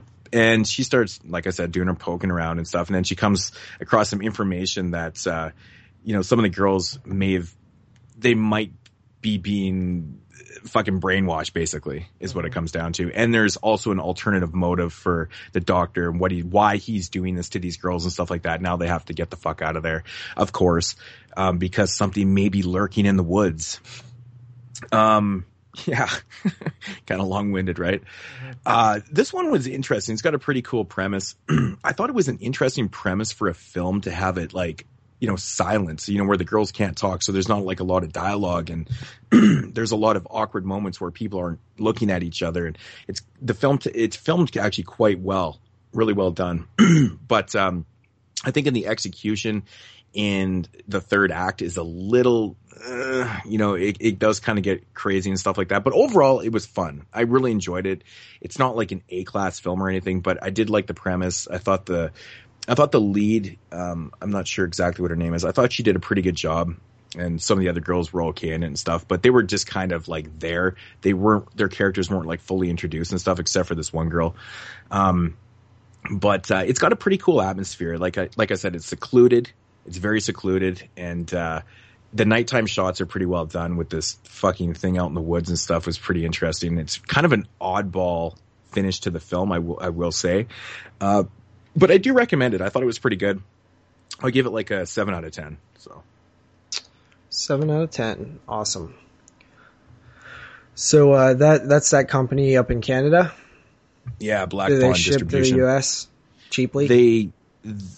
I'm not sure about cheaply. I know. Hell no. The answer is hell no. Nobody ships cheaply across the damn border. Yeah, I know. I can't even say anything. Like, I mean, I just don't know because I can't even compare it to what I'm paying for shipping, because when you order from Black Fawn, it's free shipping in Canada. It's very odd. Like, you never fucking order from someone that's like free shipping. It's so weird. But yeah. I just got this one in. This one came out in September, like middle of September, whatever. So now I have all the films that they've released so far, and they're doing a pretty good job. I'm really going to keep supporting this company. So Awesome. Rapid cuts. Quick cuts. Yeah. Jeremy? Jeremy. Yeah, I gotta pick up my board. All right. We're gonna do all these, or what's going on? Just fire them off. All right. Phantom's Carriage, classic, masterpiece, one of the greatest films ever made. Probably the greatest film ever made. 10 out of 10. The man they could not hang, Boris Karloff, early 40s, low budget, fun film, 6 out of 10. Cat People, not for me. I know a lot of people really, really enjoy the film. This is the original, of course. Everyone talks about them. You know, it's a classic and everything like that. I can see where they're coming from, but it's not for me, really. 5 out of 10. Curse of the Werewolf, classic Hammer film with freaking Oliver Reed. It's okay. It's not my favorite Hammer film, but I give it a pass. 6 out of 10. Nosferatu, the Vampire, starring Klaus Kinski, a masterpiece. Cinematography is brilliant. The setting is brilliant. Everything about this film is just fucking fantastic. I really want to pick up that Scream Factory Blu-ray because this is the first time I saw it, and I absolutely love the film. I think it's fucking awesome. 9.5 out of 10. Dead Snow 2. A really, really fun sequel. I had a lot of fun with this. It's over the top, gory, bloody, but it's amazing. It takes place right where Dead Snow 1 took off, so it's like Halloween and Halloween 2. So that's pretty enjoyable. I didn't even think about that when we were talking about the Halloween series. The Dead Snow series is like that, but it's over the top craziness. 8.5 like the out first of one. Yeah, 8.5 out of 10. Nightmare from 1981. Really interesting slasher type, mother type of a film. Really fun. 7.5 out of 10. Great gore effects. Yeah. Shakma. This is like a little unknown film that, from what I've heard on the podcast, this is the first time I saw it also, but it's interesting. I don't want to say too much about it because I don't want to ruin it, but 7.5 out of 10. Don't Look Into the Basement, released by Gorgon Video. This is okay. It wasn't my favorite film, to be completely honest, but check it out if you're interested in Gorgon and things like that. They're a pretty great company. 6 out of 10. Just Before Dawn. Really fun film. I know I picked this up on Blu-ray for Moods from Code Red, so really fun. 7.5 out of 10. Audition. Now, this movie is extremely overrated, in my opinion. Ooh, I controversy. I really don't see what the hype about the film is. I'm not saying it's a bad film, but I really don't see why everyone loves it as much as they do. Maybe it's not for me, or I just don't get it. But 7 out of 10. Next, I got Martyrs. I actually watched this a few times because I was doing a paper on it.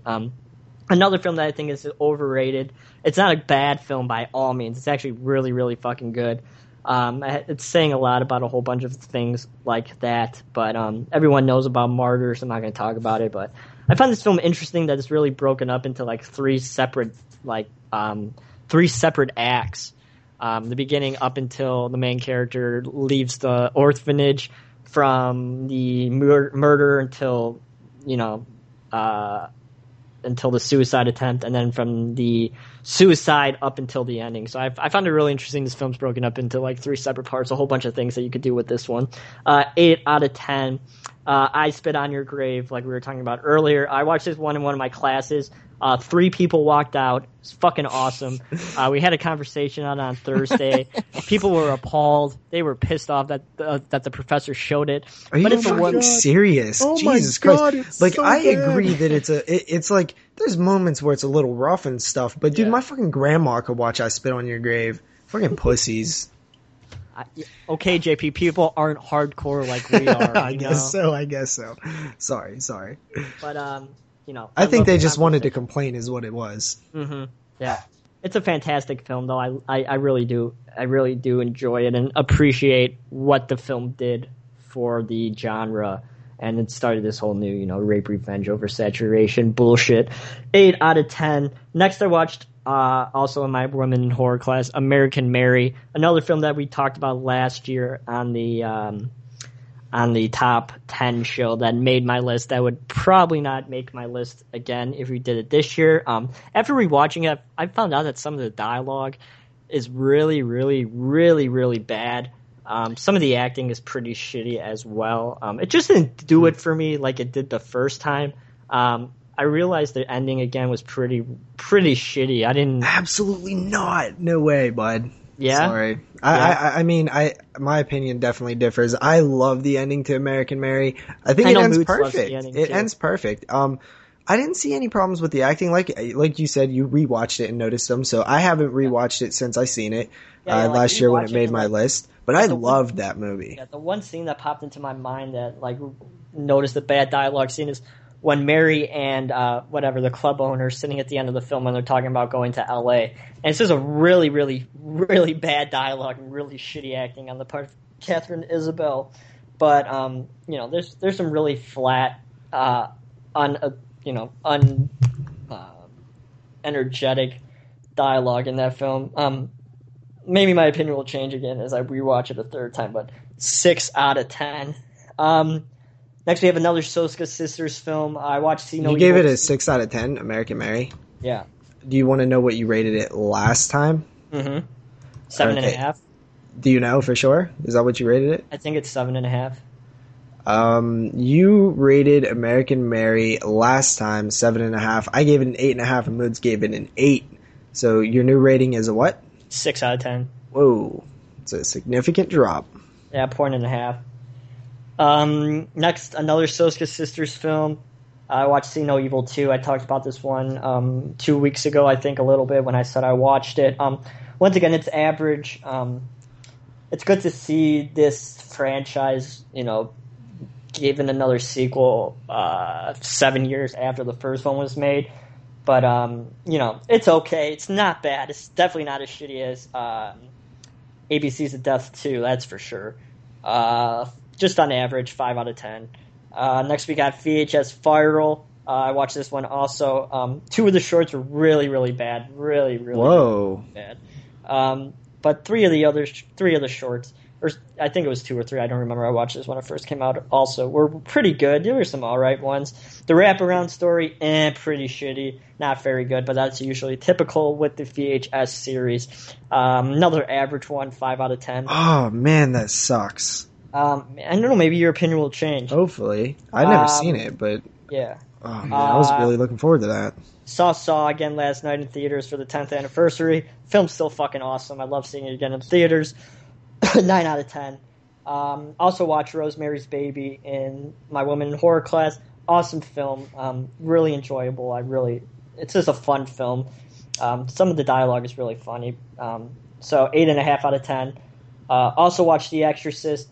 Another extremely overrated film in my opinion. Like I said, I appreciate what it did for the horror genre, but I watched the version you've never seen in class, and the spider crawling scene is this garbage. I wish really that wasn't in the theatrical cut, but it was in the the version you've never seen because they were able to digitally remove the wires that were holding Linda Blair's limbs like that. So, but I thought it's just you have this serious shit, and then in the middle of that you have this over the top fucking girl walking down the stairs in a freaking stupid spider thing. I've never seen the version you've never seen. And the first 15 minutes of Father, whatever the hell his name in Iraq, is fucking stupid and has nothing to do with the rest of the... I mean, of course it has something, a little bit to do with the rest of the film, but you start out the film like that and you just shift tones like that. I do not like The Exorcist. Whoa. I do not like the film. I don't know. Maybe it's because it's been, wow. Maybe crazy. It's because it's been cemented into my brain so many times watching it. This rating 6.5 out of 10. I'm agree when I say I think it's overrated. It's not my favorite film. I don't like possession films, but it's the fucking Exorcist, dude. It's pretty hardcore, man. It's pretty well made. I agree with that, and I think the white magic stuff that happens in the beginning of the film with the doctors is more disturbing than the shit that they do to Reagan at the end when she's possessed. Like, there's was one scene where they put a fucking needle through her neck and the blood's like squirting out everywhere. It's like, Jesus fucking Christ, man. This is like way before she's possessed. It's like, I would not want to be around back then when the medicine was like this, because it's like they weren't wearing gloves. I know this is way before the AIDS scare, but it's like they weren't wearing gloves. They're like, oh, blood squirting out of her neck. Yeah, 6.5 out of 10. And finally, I saw Rocky Horror Picture Show last night. Of course, Halloween. Gotta go see Rocky Horror Picture Show. Film's fucking amazing. Only way you could really see that film is if you see it with an audience and you throw shit and you throw rice and you do a whole bunch of fucking fun shit. 9 out of 10. And then I have my pick of the week that I'll do. All right. JP's Rapid Fire. Whoa. That's a lot of content right there, guys. So I feel like moods. I have a little less than that, but definitely some interesting things I learned about you. 1, you think The Exorcist is like in the 6 something range. 2, you didn't like American Mary the second time you watched it. And 3, you crushed my dreams on VHS Viral. God damn it. So next, all right. Good times. I'll get going here. I watched Contagion from 2011. I thought this one was very relevant to like the whole like Ebola shit going on. And I was like, it kind of made me think, cause I've never really been, overly cautious about, excuse me, about, like germs and stuff, but this one actually got under my skin a little bit, and I was like, whoa, it's more about the talking and the process of, controlling an outbreak, stuff like that. There's not so much action in this one, or, dramatic moments. I think it's PG-13, but I love the, just the process, cause that's what it's about in this one. It's about the fear of, oh my God, what would happen if this was shit uncontrollable. Overall, I liked Contagion. I give it a 7 out of 10. Next up, Ghoulies 4 finished off the Ghoulies quadrilogy. It's from 1994. This one was pretty bad, but I actually enjoyed certain things about it. I felt like, it fit the time really well, that 1990s, just, made for video, dumped in the, video stores with the boobs, or the girl in like the, leather dress or something, it's just crap, but, it has a little bit of charm to it. Overall, I don't know, man, 4.5 out of 5, or 4.5 out of 10. I'm probably going a little high on that one, but I found it somewhat entertaining. Next up, Kingdom of the Spiders from the year 1977. I really enjoyed this one. I feel like some of the best killer animal movies came out from the 70s. All practical spiders. Damn, there was a lot of spiders in this film. I'm sure they had to kill a lot of them in real life. William Shatner, I found that it was actually kind of effective in the scares. I'm not really afraid of spiders, but I thought they were used really well. Overall, a town being invaded by spiders was pretty good in this one, so 7 out of 10 on that. Next up is Orca from the year 1977. This is also another killer animal film. This time it's a whale. This is coming off of Jaws, and it's kind of one of those Jaws ripoffs. It's probably one of the better ones, but at the same time, there's just something nice looking about killer whales. I don't know if it's Free Willy ingrained in my head or what, but I just don't find them that threatening. And, it felt like, as in Jaws, there was a reason to go after the, shark and things like that. It felt like there was a reason they was in the water. Orca, it just feels a little forced, and I kind of wasn't buying it, but overall still pretty enjoyable. I give it a 6.5 out of 10. After that, we have Thanksgiving from the year 2009. I think this film has a lot of heart and charm, and I liked it. It's funny. I found that there was actually funny moments. The acting is shit. And the killer turkey is a character. They created a character out of the killer turkey, and that's something that I didn't see. That's just a little bit more of what you want when you're dealing with films like this, and that's why I compared it to Mutantis, because they created a character with the turkey, because they took something and created something out of it. They molded something in this film, and whether it be dialogue or a killer turkey or whatever, but I felt like it had substance, and that's why I give Thanksgiving a 5.5 out of 10. I do consider it above average.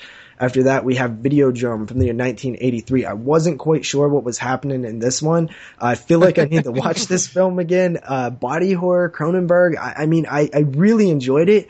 I felt like I wasn't picking up what he was putting down at some points though, and I felt like it was my fault, which is not normal. You know, sometimes I feel like it's the director just didn't convey everything correctly, but to me, I felt like it was my fault that I wasn't quite understanding. It's because Cronenberg doesn't spoon feed things, man. He beats around with it and stuff. That's what makes him so good, though. Like, but he doesn't.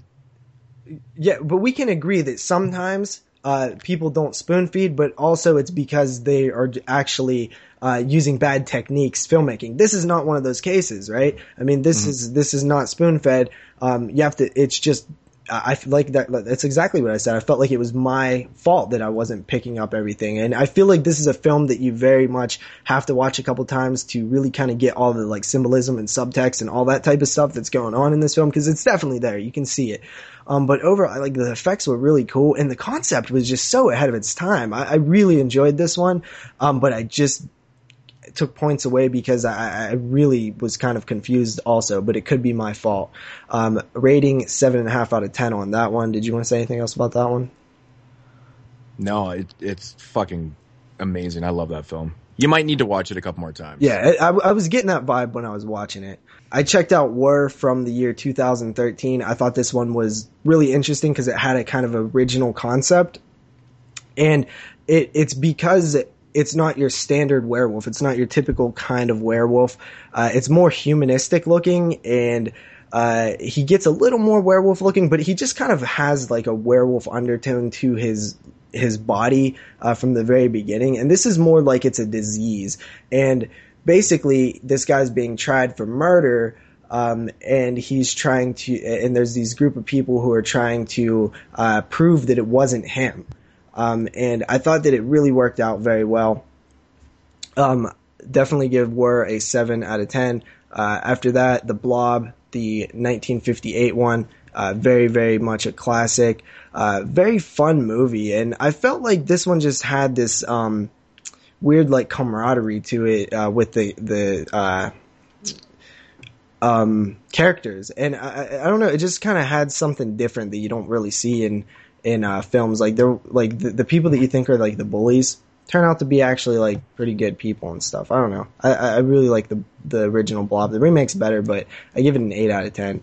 And finally, the last one that I watched yesterday, and this is Jack-O-Lantern from the year 2004. This film is god awful. This is one of the worst films I've ever seen.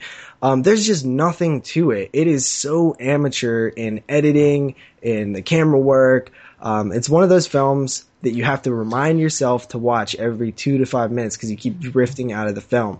And I felt like that I would just drift away. Oh, wait, I gotta pay attention. Drift away. Oh, wait, I gotta pay attention. And I did that through the entire running time of the film because it just doesn't offer anything. It's so damn basic and just awful. This is indie done like at the worst level. So yeah, I give this film a 1 out of 10. It's awful. Don't watch it. Holy fuck. 1 out of 10. Jesus. That's lower than Entity, isn't it? Yeah, I think it is. Holy fuck, that's nuts. Alrighty, so, yeah. Warlock Moon from 1973. Unfortunately, this movie basically came out at the same time as Texas Chainsaw Massacre. So it got overlooked big time. Kind of the same premise. Guy and a girl take a trip up to the country. They come across this old abandoned spa. They soon find out that there's like an old couple living in the house. And that's all I'll say about, that movie right there, or the plot and stuff. It's basically kind of your same thing, but there's a lot of things going on in this film that it kind of makes some twists and turns and stuff that kind of adds to it. Pretty well done, actually, for super low budget type film. I give it about a 6.5 out of 10. It's released by Shriek Show. Not bad though. I gotta say it was actually pretty enjoyable. Next film, Drive Through from 2007. Basically a horror type comedy. I like this film. Yeah, horror comedy. This one, it might take about 25 minutes to do the plot completely. So basically it's about like this, it's basically like a fast food restaurant mascot. He's like a clown. He's basically going around killing people, but there is a reason for it and it's stuff. Like an evil Jack in the Box character. Yeah, it's like an evil Jack in the Box. It's pretty interesting premise actually. And there's a lot of things that are actually kind of going on, like kind of supernatural weird things and stuff. And it was different. It was really different. Really fucking enjoyable. Good kills, some pretty good funny dialogue and stuff. I give it about a 7 out of 10. Next up, from 2012, released by Artsploitation Films, a film called Wither. It's from Sweden. This is basically the Swedish version of The Evil Dead. It's got the exact same plot. People go up to this abandoned this cabin out in the woods. They become possessed, and people start getting fucking killed. So not really original, but very enjoyable. I've heard good things about that one. It is, man. I mean, if you know what you're getting yourself into and you know the plot and stuff is not original, it's very enjoyable. I knew what I was getting myself into with this one. It's about the gore effects and just the possession and stuff. It's really good though. It's not bad. I really have mad respect for those effects that they did in the film. I give it about a 7.5 out of 10. Very enjoyable watch. Next up, I watched The Mummy from 1932, the Boris Karloff. What can I say? The Mummy's fucking amazing film. It's just, I love Boris Karloff's performance in this film. It's just fantastic. It's shot well, and it looks great too. They've cleaned this film up like masterfully. I give it about an 8.5 out of 10. Okay, next up here, Disaster LA. This is from 2014. I've heard interesting things about this one. I've seen this one all over the dump bins.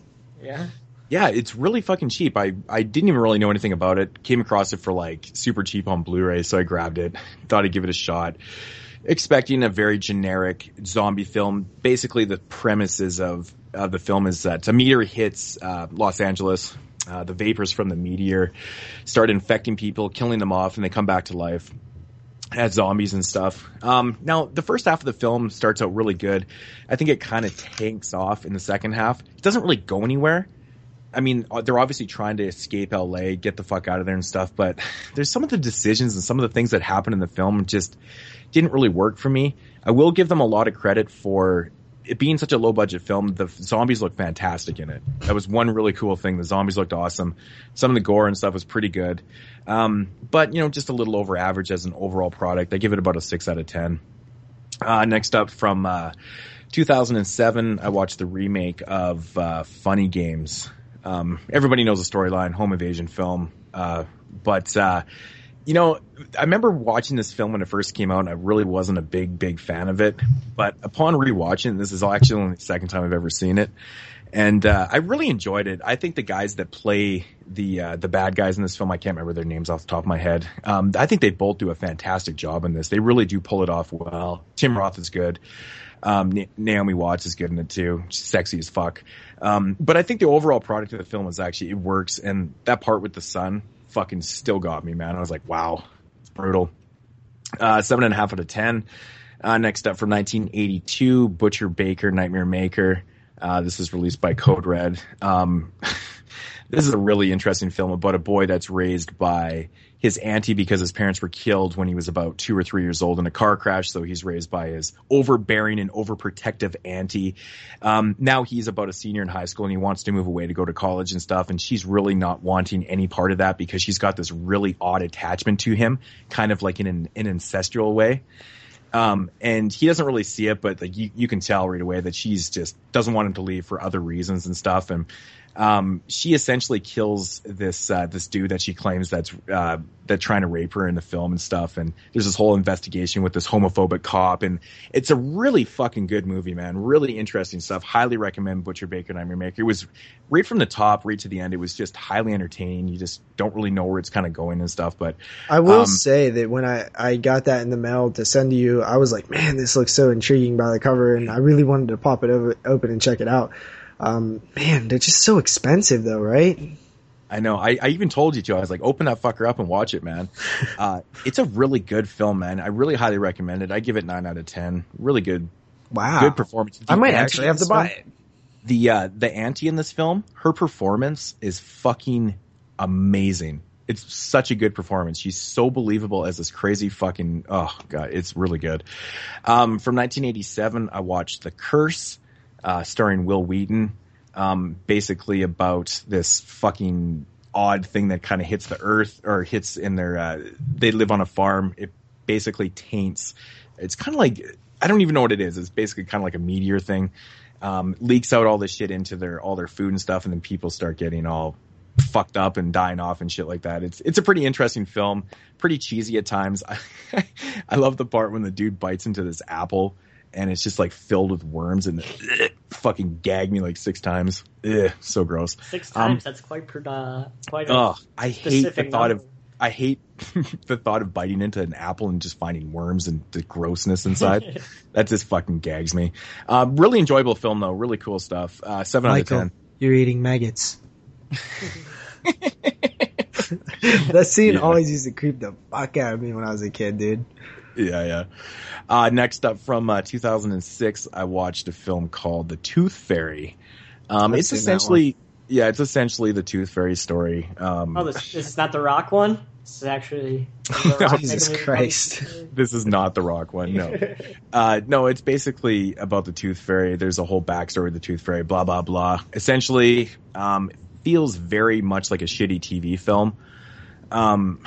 Isn't this the same film as Darkness Falls? Like, aren't they the same damn thing?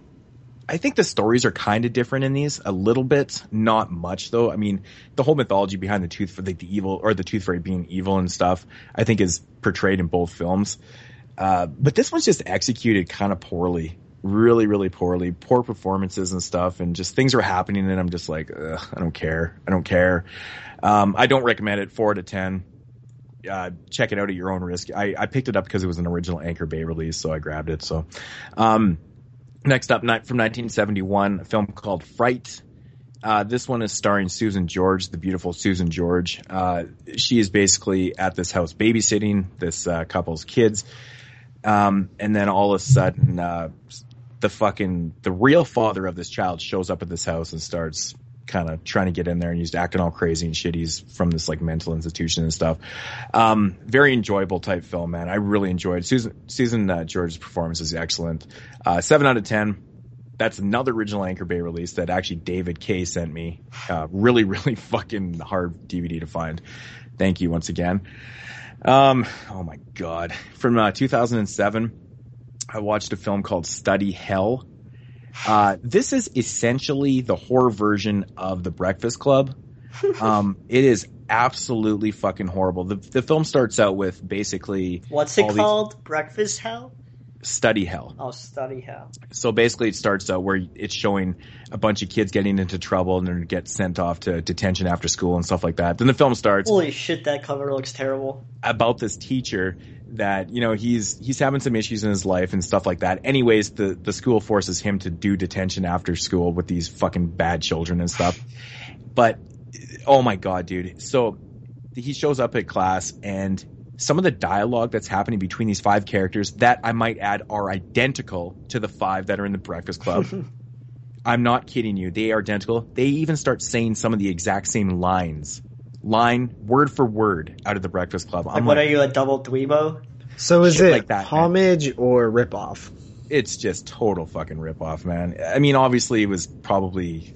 I mean, people were obviously going to notice, so maybe it's like a homage rip. I don't know. But maybe it was intent to be a homage, but it just comes off as ripoff. Maybe.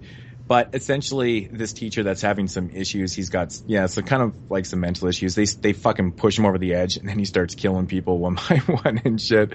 It's fucking horrible. I just really hated this movie. Right from about 20 minutes into it, I couldn't stand it.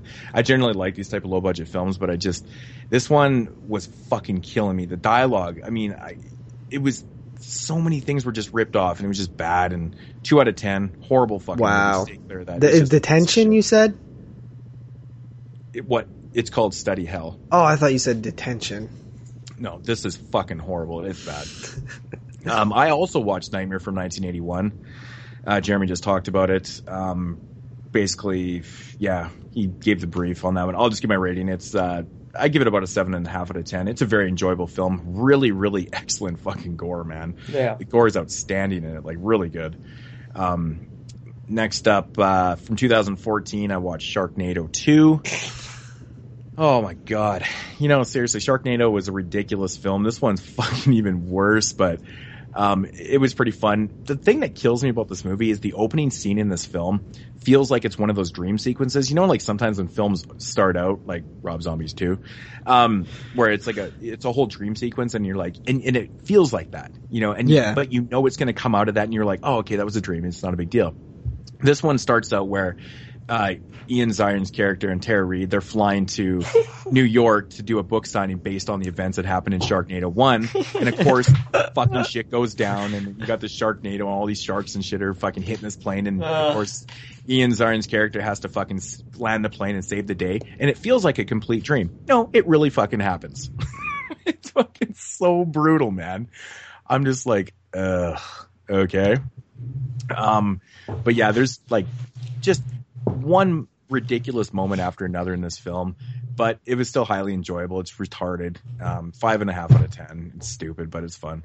From 1973, I watched Brian De Palma's amazing film, Sisters. Sisters is such a brilliant film. I won't go into the plot of it because I believe that Jeremy talked about it already. But the whole premise of the film is, and it's executed perfectly. Mm-hmm. I think everything about this film is just executed perfectly, with the backstory, with the sisters, the male gaze. Yeah, I think it's almost a perfect film. 9.5 out of 10. I give it. Definitely check out Sisters if you never checked it out. It's awesome. I watched from 2011. I believe you guys have seen this film also, and that's 247 Degrees. Yeah, I picked this one up recently. 1 year later, he finally checks it out. Yeah, so, about a... Wait, when did we start? Probably about this time. Yeah, a year ago. I think it was November. So essentially, it's about a group of 4 people that get trapped in this sauna, and they have to how they get trapped is so fucking stupid. Oh god, the explanation for it is so stupid. It's so stupid. It was kind of enjoyable at times, but I think some of the dialogue is kind of and it does drag a little bit at times, and I think some of the decisions are stupid too. But I mean, also you have to disconnect yourself because I think if you were put in that situation, you would probably act not like yourself either. But it was still okay. It was worth the watch. 5.5 out of 10. Always bring water if you go into a sauna. So I felt like that one was just not executed like super great. I thought that the ideas were good, just that it just didn't. They didn't portray these characters how I would necessarily do it. I believe me and Jeremy both gave that film a 6 out of 10, though. Yeah. Okay. Oh, I didn't even look back what you guys gave it. So 5.5, I give it. So. Next up from 1974 is Oliver Stone's first full-length film, and that's Seizure. Really, really odd horror thriller type film. It's really fucking bizarre about this dude that's school. What's that? He was just at my school. Oh, really? Cool. Yeah, like 2 weeks ago. So this one's about this dude that's having like these crazy ass nightmares, and then all of a sudden, all the characters from his nightmares kind of like show up at his house, or do they? He doesn't really know what's going on, and it's like this. That sounds interesting. It's a really weird one. It's like this executioner who's like, kind of looks like an executioner. And then there's this woman. She's like the embodiment of evil, basically. And then there's this small little dwarf, character. And he's this fucking total little shit in the film. And he's actually the guy from, The Man with the Golden Gun, James Bond's film. So if you've seen that film, you know the little dwarf that's from that, but anyways, these 3 characters show up and they just basically start kind of terrorizing these people because he's got friends over at the time and that this is happening and whatnot. And you're not really sure if this is really happening, if it's in his mind, and what the motives of these people showing up are, why they're there and stuff. So it really does keep you interested right to the end. Is he crazier than the dwarf in Blood-Sucking Freaks? No, he's not that crazy. Yeah, I love that guy. He's not that crazy, but there is some pretty interesting moments in this and some explanations and kind of mythology behind of, what these may be representing and stuff. It's a really good film, really good first effort by Oliver Stone. I give it about a 7.5 out of 10. Next up from 2014, I watched Wolf Creek 2. Basically more of the first. It's, what's his face? I can't even remember the character's name right now. Mick Garris? Mick Garris is going around killing off foreigners, basically. He's Canadians. Canadians, yeah. In this case, he's Germans and a British guy and stuff like that. So basically it's more of that, him going around killing off foreigners, trying to protect his land. He doesn't want foreigners on the fucking land, so he's taking them out. It's got some pretty good fucking gore moments in this, man. You can stay off my lawn.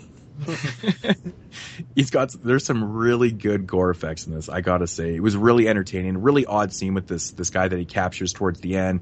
Ends up playing like a trivia game with him and stuff, and every time he gets one wrong, he would fucking grind off his fingers and oh fuck, man, this is brutal. Wow.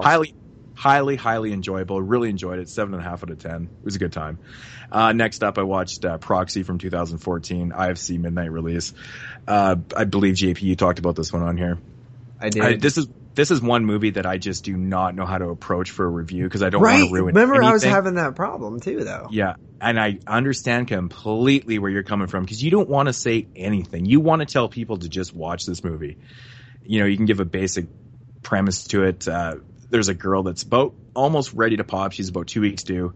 At the beginning of the film, she gets jumped. A horrific fucking scene happens that's still embedded into my mind. I'll never fucking forget it. It's so brutal.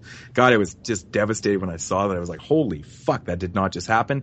Essentially, she loses her baby. She goes to a support group where she meets this girl. And that's pretty much all I'm going to say about this because you can't really go any further. I don't really know how. I think a good description of it is it's about creating life and losing life. That is a very good point. Very good point. So there's a lot of twists and turns in this. Very interesting structure to the film with the main characters. I would add into that. Yeah, it's like two separate things though. It's like it is. Here's the story about losing life, creating life. Like it's awesome. Oh, it's a fantastic. This movie actually blew me away. I didn't really know. Best IFC midnight film. Oh, God, it's one of the better ones. It's one of the. There's so many IFC films. I don't know. Considering Maniac, dude. I mean. Yeah. But this one it held my attention for the whole 2 hours. And I will say I was quite surprised at the run. Wow, was it really that long? It's 2 hours and 2 minutes, I believe. And it never lost my interest for 1 minute because it does feel like two different kind of films. And oh my God. It's very artistic too. It's done well. I thought the performances were good. I thought everything that was kind of going on and stuff. And like, it was a great fucking movie. was good. Yeah. Yeah. I like that guy, dude. Yeah. So yeah. I'm just learning this though, but there's a lot of people who actually don't like that. Like there's kind of a strong hate for that guy and that whole like mumblecore group. Mm-hmm. Interesting. Yeah. Interesting. I've just like started noticing that. But like I said, like I was just so surprised at how well this film turned out for me. Loved everything about it. Everything about the film. I give it 9.5 out of 10. Wow. I give it an 8, but I mean, I just loved it. It was a really good movie. Affected me. It really affected me because I kept thinking about it after and I was like, holy fuck, man. Like this is really doing something for me. There's a few scenes in there that do stay with you. Oh, big time. Big time. Next up, I watched another 2014 film called Blue Ruin. This one follows your main character. He's obviously homeless, living in a car, doing whatever and stuff. He gets word that this dude is getting out of jail that actually is responsible for killing his parents. So, and I'm not even too sure how much time has gone past since this guy's been in jail and stuff like that. Anyways, he gets word that this guy's getting out of jail by a police officer, actually. And so he basically drives to the state where this guy's getting out of jail. He gets some weapons, and now he's out for revenge and stuff like that. This one is a pretty interesting study on him. You start learning things about him and his family, and then also the family of the people that were responsible for killing his father and all these kind of things. So there's a little bit of twists and turns in this one. This is an excellent film. It's essentially a revenge film with a guy. But shot beautifully, executed beautifully, and I really think the performances are awesome in this too. Everyone does a great job. Really awesome film. I give it about a 7.5 out of 10. Next, from 2014, I watched Beneath, another IFC midnight film. This one was released by Mongrel in Canada, of course. Beneath basically follows a group of people that get trapped underneath about 600 feet down in a coal mine. And now they have to figure out how to get the fuck out of there or before their oxygen runs out and stuff like that, because I think it takes usually when this type of thing happens, they say about 4 to 5 days to dig people out. Yeah. So basically they're down there. They have, a compression unit and stuff like that. There's like a place that they can survive and stuff, but it's not really what you think this movie is. It's certain things start happening to people down there, and then people start getting killed off. It's kind of like an underground slasher type. I don't really want to ruin anything, but it's got a pretty interesting premise, and there is a story to why these things are happening to these people down there and whatnot. Very interesting film. It was nothing what I expected. I thought it was going to be more of just a strictly survival horror type. Yeah, exactly, survival type horror. But it's that's more what I thought it was. Other things that are going on in this one. It's really good. I really enjoyed it. 7.5 out of 10. Good performances too. And next up, I watched Mischief Night from. I don't know, 2013, 14 or something like that. This one is pretty interesting too, actually. Really fucking odd film, about a girl that, again, she is babysitting at this couple's house and whatnot. And, this dude shows up at her place. He's wearing like this white mask and starts kind of harassing her and shit like that. And fuck, I don't really think I want to say anything else, but I will. So this guy starts harassing her. She kind of fights back and stuff, and then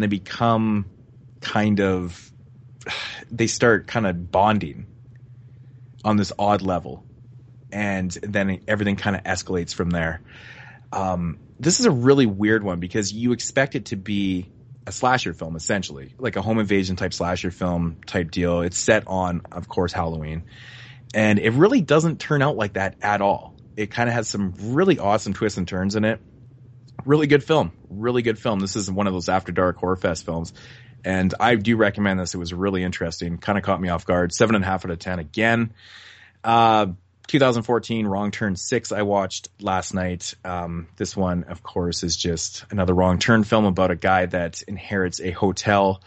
And then he goes there with his group of friends and whatnot. And soon after arriving there, he finds out that he's actually related or he finds more about his family history and stuff like that, and then he gets more involved in that family history, and then shit kind of escalates from there, and people start dying off, and like they do in a Wrong Turn film. Pretty interesting film, actually. I got to say, I like the take that they took on this, and it was a pretty interesting ending too. So I think we'll see some more Wrong Turn films.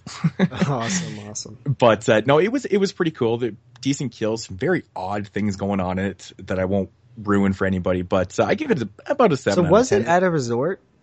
Was that it right? Is actually. Yeah, it's actually he inherits a hotel, and it's like a resort hotel type deal, and so kind of goes from there. Pretty interesting stuff. And last up for my list is a film from 1993, and it's called The Nostril Picker, also known as The Changer. I think the original title is The Changer. Massacre Video put it out as The Nostril Picker. Actually, they put it out as both. You can get a VHS of both. And it's essentially about this dude, this fucking lonely, weird creepo dude that's it's kind of has women issues. Obviously, he's hitting on women on the streets and stuff, not going anywhere with that. Anyways, this random like fucking homeless dude comes up to him, and he's like, he basically gives him the power to kind of change himself into what he wants. So he uses this power to change himself into a woman so he can become friends with women. So like, it's funny because on screen you see him as like this kind of middle-aged guy, but to them he's like this woman. So anyways, he goes to school, he becomes friends with all these women, and his motive is to basically become friends with them and just kind of do whatever. But the thing is though, this old homeless guy told me, he said, if you use this power that I give you, it might make you a little crazy. So he turns into this woman. It does make him crazy. So then essentially he starts killing off these women one by one, eating them and doing like all this horrific bullshit to them and stuff. Man, dude, this movie's funny. It's like from 1993, but it feels like it's like from 1986.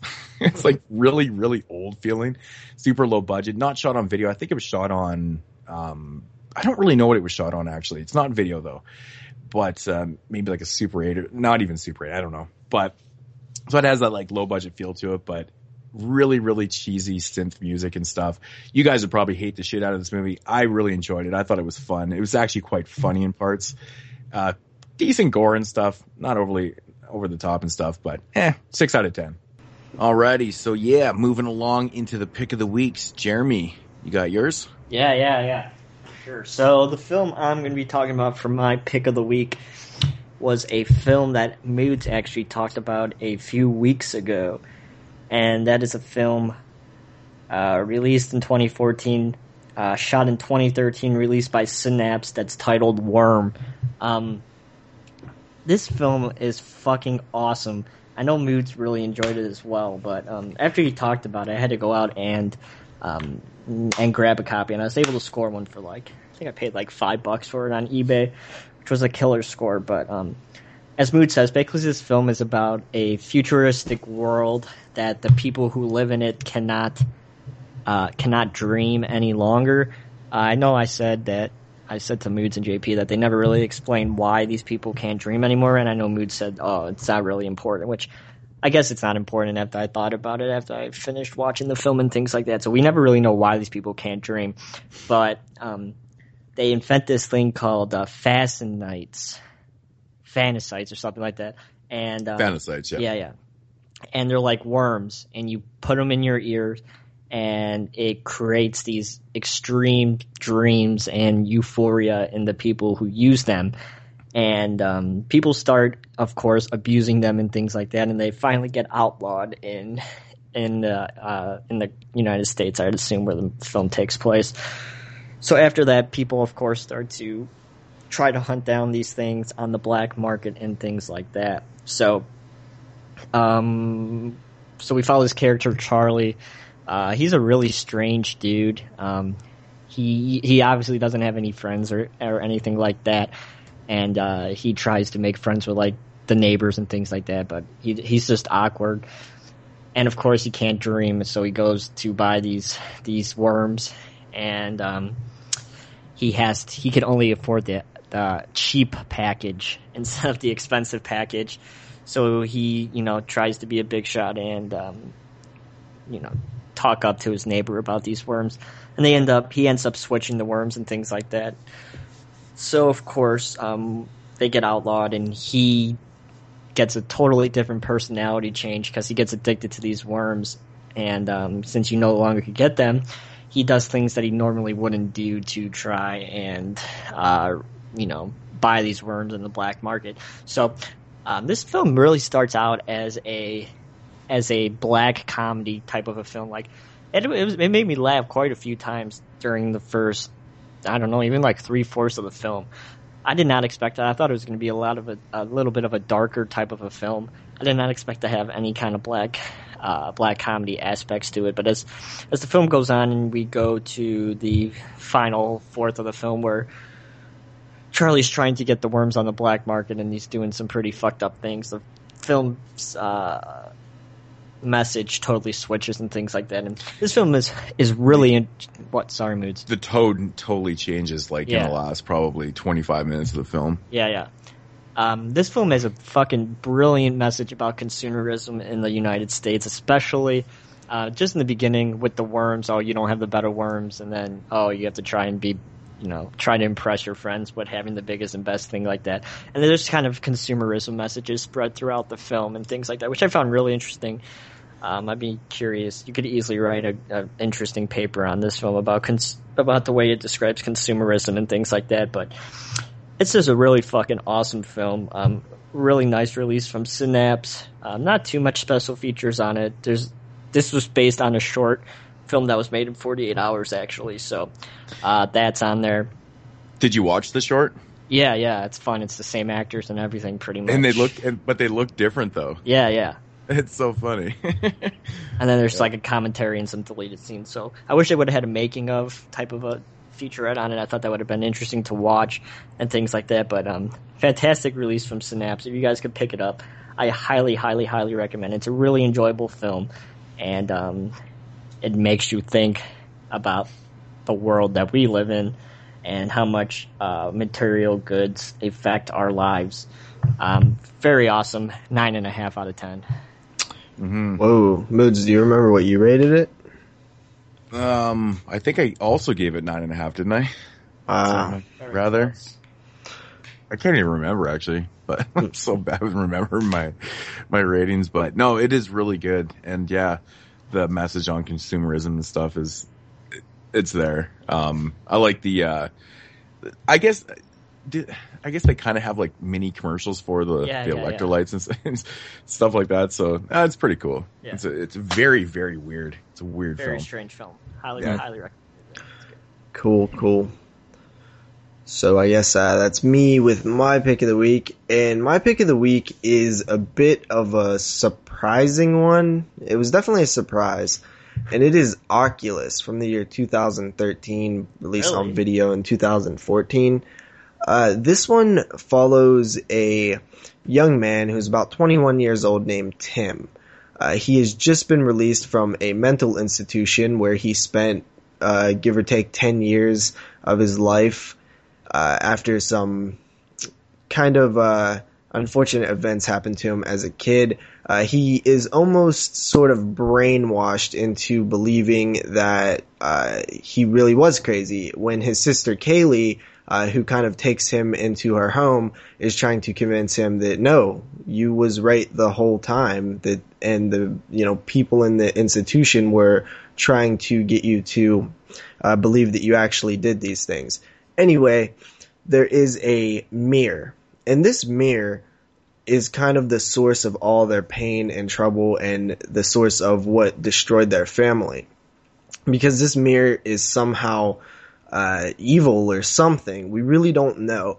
And Kaylee has decided that she is going to exonerate her brother, and she kind of sets up all of these different variables. She has many different cameras. She has room temperature settings. She has all these different sort of devices to keep the mirror from controlling them. Because kind of what the mirror does is it messes with your head, where you see things that aren't really there. It's like a big hallucination.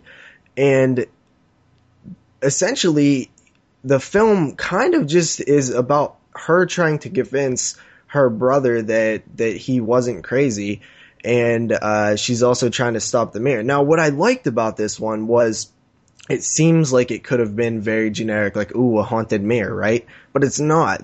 They actually go really deep into the mythology of the mirror, yet they never really explain what it is. And I just found that very intriguing, because the whole time... That's interesting. You want to know more about the mirror. And then you kind of realize, like, they're telling me so much about the mirror, but I still don't know shit about it. And I do feel like a bit of the dialogue when she's explaining the mirror is a bit manufactured. It seems kind of Hollywood, because she's just, this and this and this and this. And she's, like, so quick with it that it really does feel unrealistic. It kind of takes you out of it a bit. But I thought it was still really cool that she knew all this history of the mirror.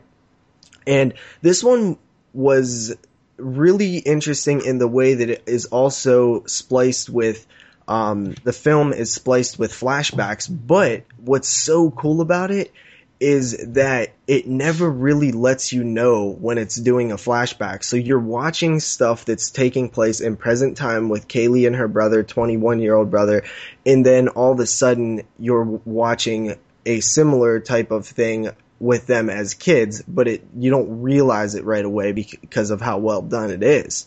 Mm-hmm. Overall, I mean, I just really thought that concept was cool. The editing was really fantastic in the way that they did that. But I will say that it started to fall apart towards the later part of the film, where I was like, okay, now it really does kind of just feel like maybe like a haunted mirror film. But then something really awesome happened, and that was the ending. And I thought the ending completely saved this film from just being average to taking it above average, and really, really kind of escalating it to that pick of the week status. And I was super surprised with this one. Overall, I really, really did enjoy it. It was a cool, original mainstream film, which was completely surprising. And this one definitely, I don't think gets the props that it deserves, because it really did something kind of different, and I really did enjoy it. It was really cool. So I give it a 7.5 out of 10. I was totally expecting you to have a higher rating after that. That was weird. I was like, yeah, but Boots, you've been looking for this film. I know that. Yeah. To be honest, this movie has been recommended to me more than any film this year. Yeah. Wow. And I still have not seen it. Like I said, I obviously don't own it, but yeah, I just haven't seen it or nothing. So. And I think that sometimes I don't do a good job of kind of like foreshadowing my rating. I've noticed that a lot that I do that. Like I'll just decide to pick out certain things when really I should kind of structure it around like how I'm going to rate it. But I think the main problems was when it would just kind of remind you that like it was a film, or it felt like manufactured or almost Hollywoodish. And those things kind of annoyed me a bit. But I could possibly go up a little bit on this one. But I think I'm going to stick with the 7.5 for now. But I do think it's upon rewatch, maybe I could go up to an 8 or something. It's always pleasant to hear that, there's a fresh mainstream movie out there. Mm-hmm. It's just so not that often that you hear like, yeah, that movie's actually really good. And you know what? Actually, now that I'm thinking about it, there was actually some really effective scenes of like cringeworthy stuff that I totally forgot about, because I watched this like 4 weeks ago, and since we didn't do any show, where I could talk about it, I saved it. But there was a scene where I believe it was in the trailer, where a character, this is just an example of the type of film and the storyline with this mirror. Basically, this character is eating an apple, and she's, monitoring the mirror. She sits the apple down, and she's changing a light bulb. And then she picks the apple up, and she bites it, and it's the light bulb. It's not the apple. And the apple is still sitting on the table. And it's fucking makes you cringe, because it's like, that sound where it's like glass crunching and crunch. Yeah, and teeth. The scene in American History X where the like teeth scrape the curb. It's like that feeling. So I was like, yeah, you know what? X that. I'm actually gonna change my rating right now. I truly am. I after thinking about it, this is definitely an 8 film. It's definitely a buy. I would say, grab this film. I plan on grabbing it. I actually rented it out of the Redbox, but I will buy this film because I really did like it. Interesting. That might be the first time someone's ever like changed their rating after they gave a rating. Exactly. I think. No, yeah, Jeremy's definitely done it a couple times actually. Has he? Okay. Yeah. Now that I think about it. Interesting. Cool. Yeah, I'm gonna have to check this out, man. It definitely sounds really interesting. Yeah, I think you'll like it. I think you would. So visually, it's pretty good though too. Yeah, and I think you'll actually appreciate the editing in it, because the way that they trick you, because the film is about a mirror that's tricking the characters into thinking they're seeing stuff that they're not. Meanwhile, you're being tricked as a viewer into not really knowing which era the scenes are taking place in, because it switches back to the flashbacks, and that doesn't really start picking up till late in the film. Like, it starts gradually where it's just like, when it's a flashback, but then when the climax is happening and everything's all fast paced, you're like kind of confused because it keeps going back and forth, but it's a good kind of confused because it's interesting. It makes it more entertaining. Cool. I just talked myself up a half point on a rating. That was pretty crazy. Normally it's the other person. Yeah, that's awesome. Alrighty. So my pick of the week this week is, a brand new film from 2014, and it's a Canadian film called Wolf Cop. Yeah. It's one thing about this one. It's one thing that, Canadians seem to do well is werewolf films, I guess. I don't know. This one's completely different as, such films as like Ginger Snaps and stuff, but it's got a pretty interesting premise to it. Basically, it follows your main character. His name is Lou. He's the sheriff of the small little town, like we're talking tiny town, called Woodhaven. This is all shot in Saskatchewan in Canada. I don't know if it's a real city or not. I've never been there, but anyways, Lou is like, he's not really the best sheriff in the town, the best sheriff out there.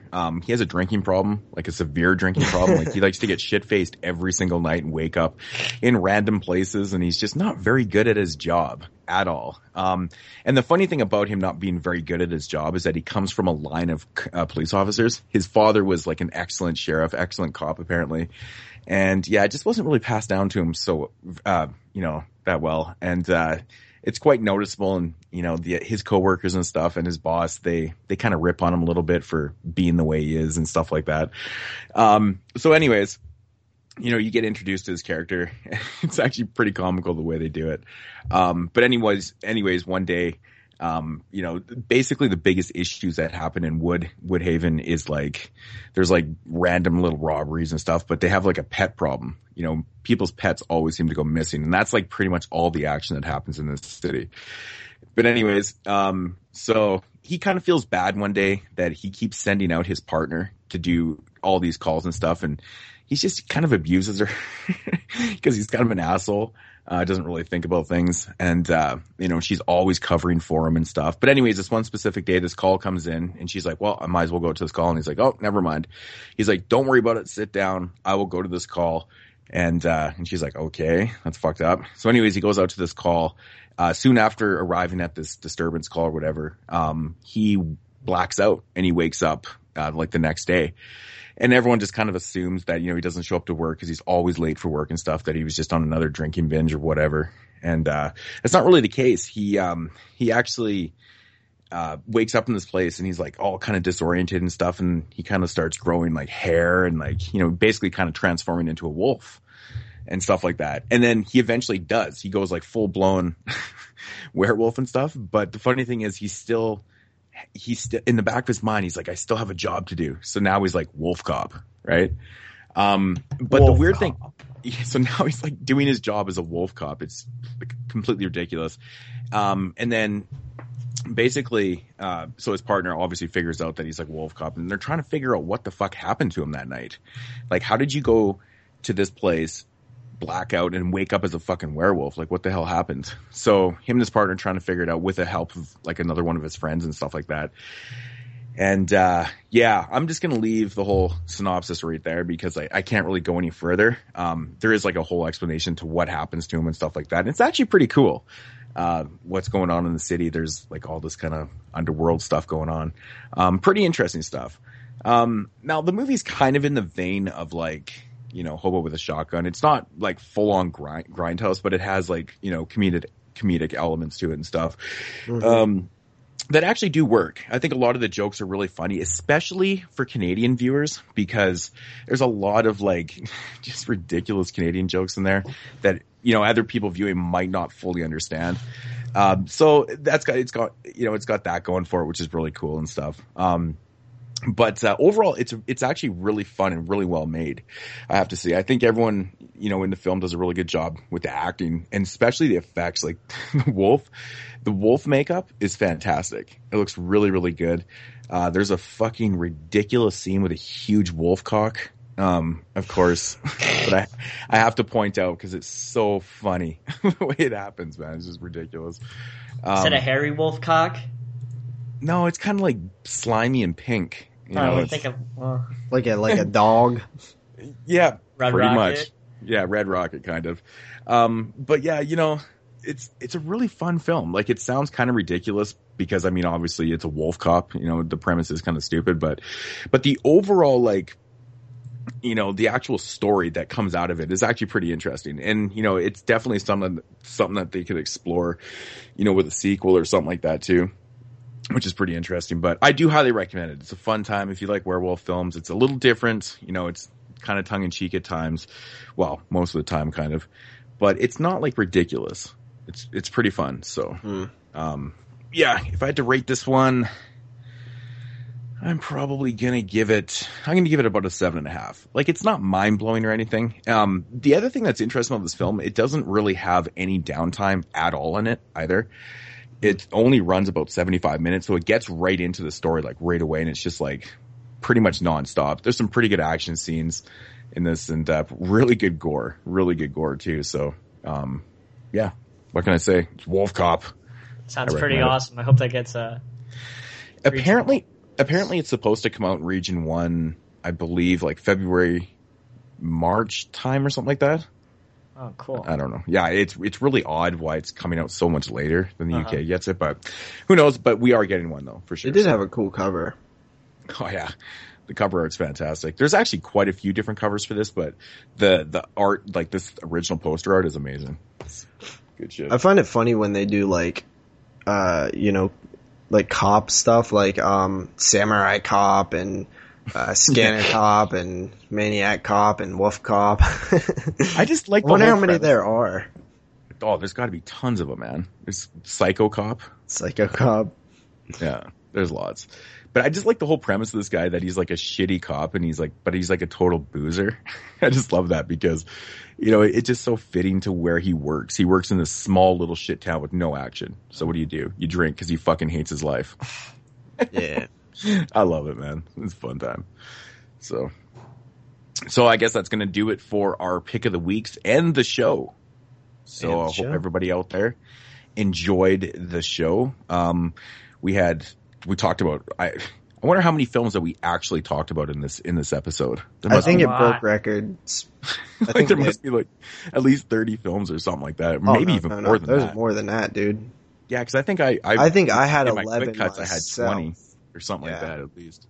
And Jeremy was pushing, I had like 20, 22, 23. Yeah, it's so crazy. I didn't even write down all mine either. It's probably a good thing though. Yeah, it just would have went on way too long. So but anyways, guys, that's next week's show is. Do we know what next week's show is? I mean, I know what it's supposed to be, but are we going to be doing that? I don't think so. Okay. I really, really don't. So we're going to have to figure out something, but yeah, it'll be a surprise.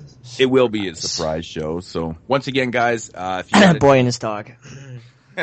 If you have any questions or whatnot, there's lots of places to leave them. Of course, emails, phone numbers, Facebook pages, whatever. Ask us questions. We'll, answer those for sure next week. So that's going to do it for episode 30.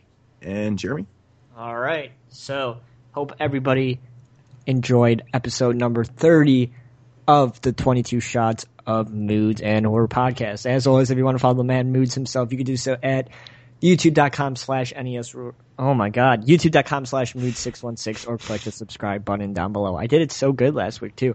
If you want to follow JP, aka the man who forgot about the Pee-wee's Playhouse movie announcement, you could do so at youtube.com/DoubleShotJ. And as always, you can follow me on my channel at youtube.com/NESRuler22. And you guys can also watch us on thedevilseyes.com. And as always, if you have any questions, you could email us at the 22 shots of moods and horror at gmail.com. It's 22 shots of moods and horror at gmail.com. And as always, you could follow us on Twitter at 22 shots podcast. And as always, you can leave us any voicemails you have at 724-426-6665. And that shall do it for the 30th episode of the 22 Shots of Moods and Horror podcast. Hope everybody has a good week, and we shall talk to you guys again next week. Talk to you guys soon. Yeah. 724 all day, baby. 7 deuce foes. Weird actually being at home on a Halloween. I think that's the first time ever. I swear. So weird. Like for a Friday night.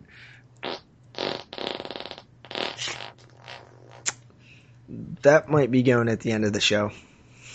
Was that recording? Yes. No fucking way. Oh my God. I'm not going to lie. I had this butter chicken last night and I've had the worst gas. Oh, JP, I love you for life.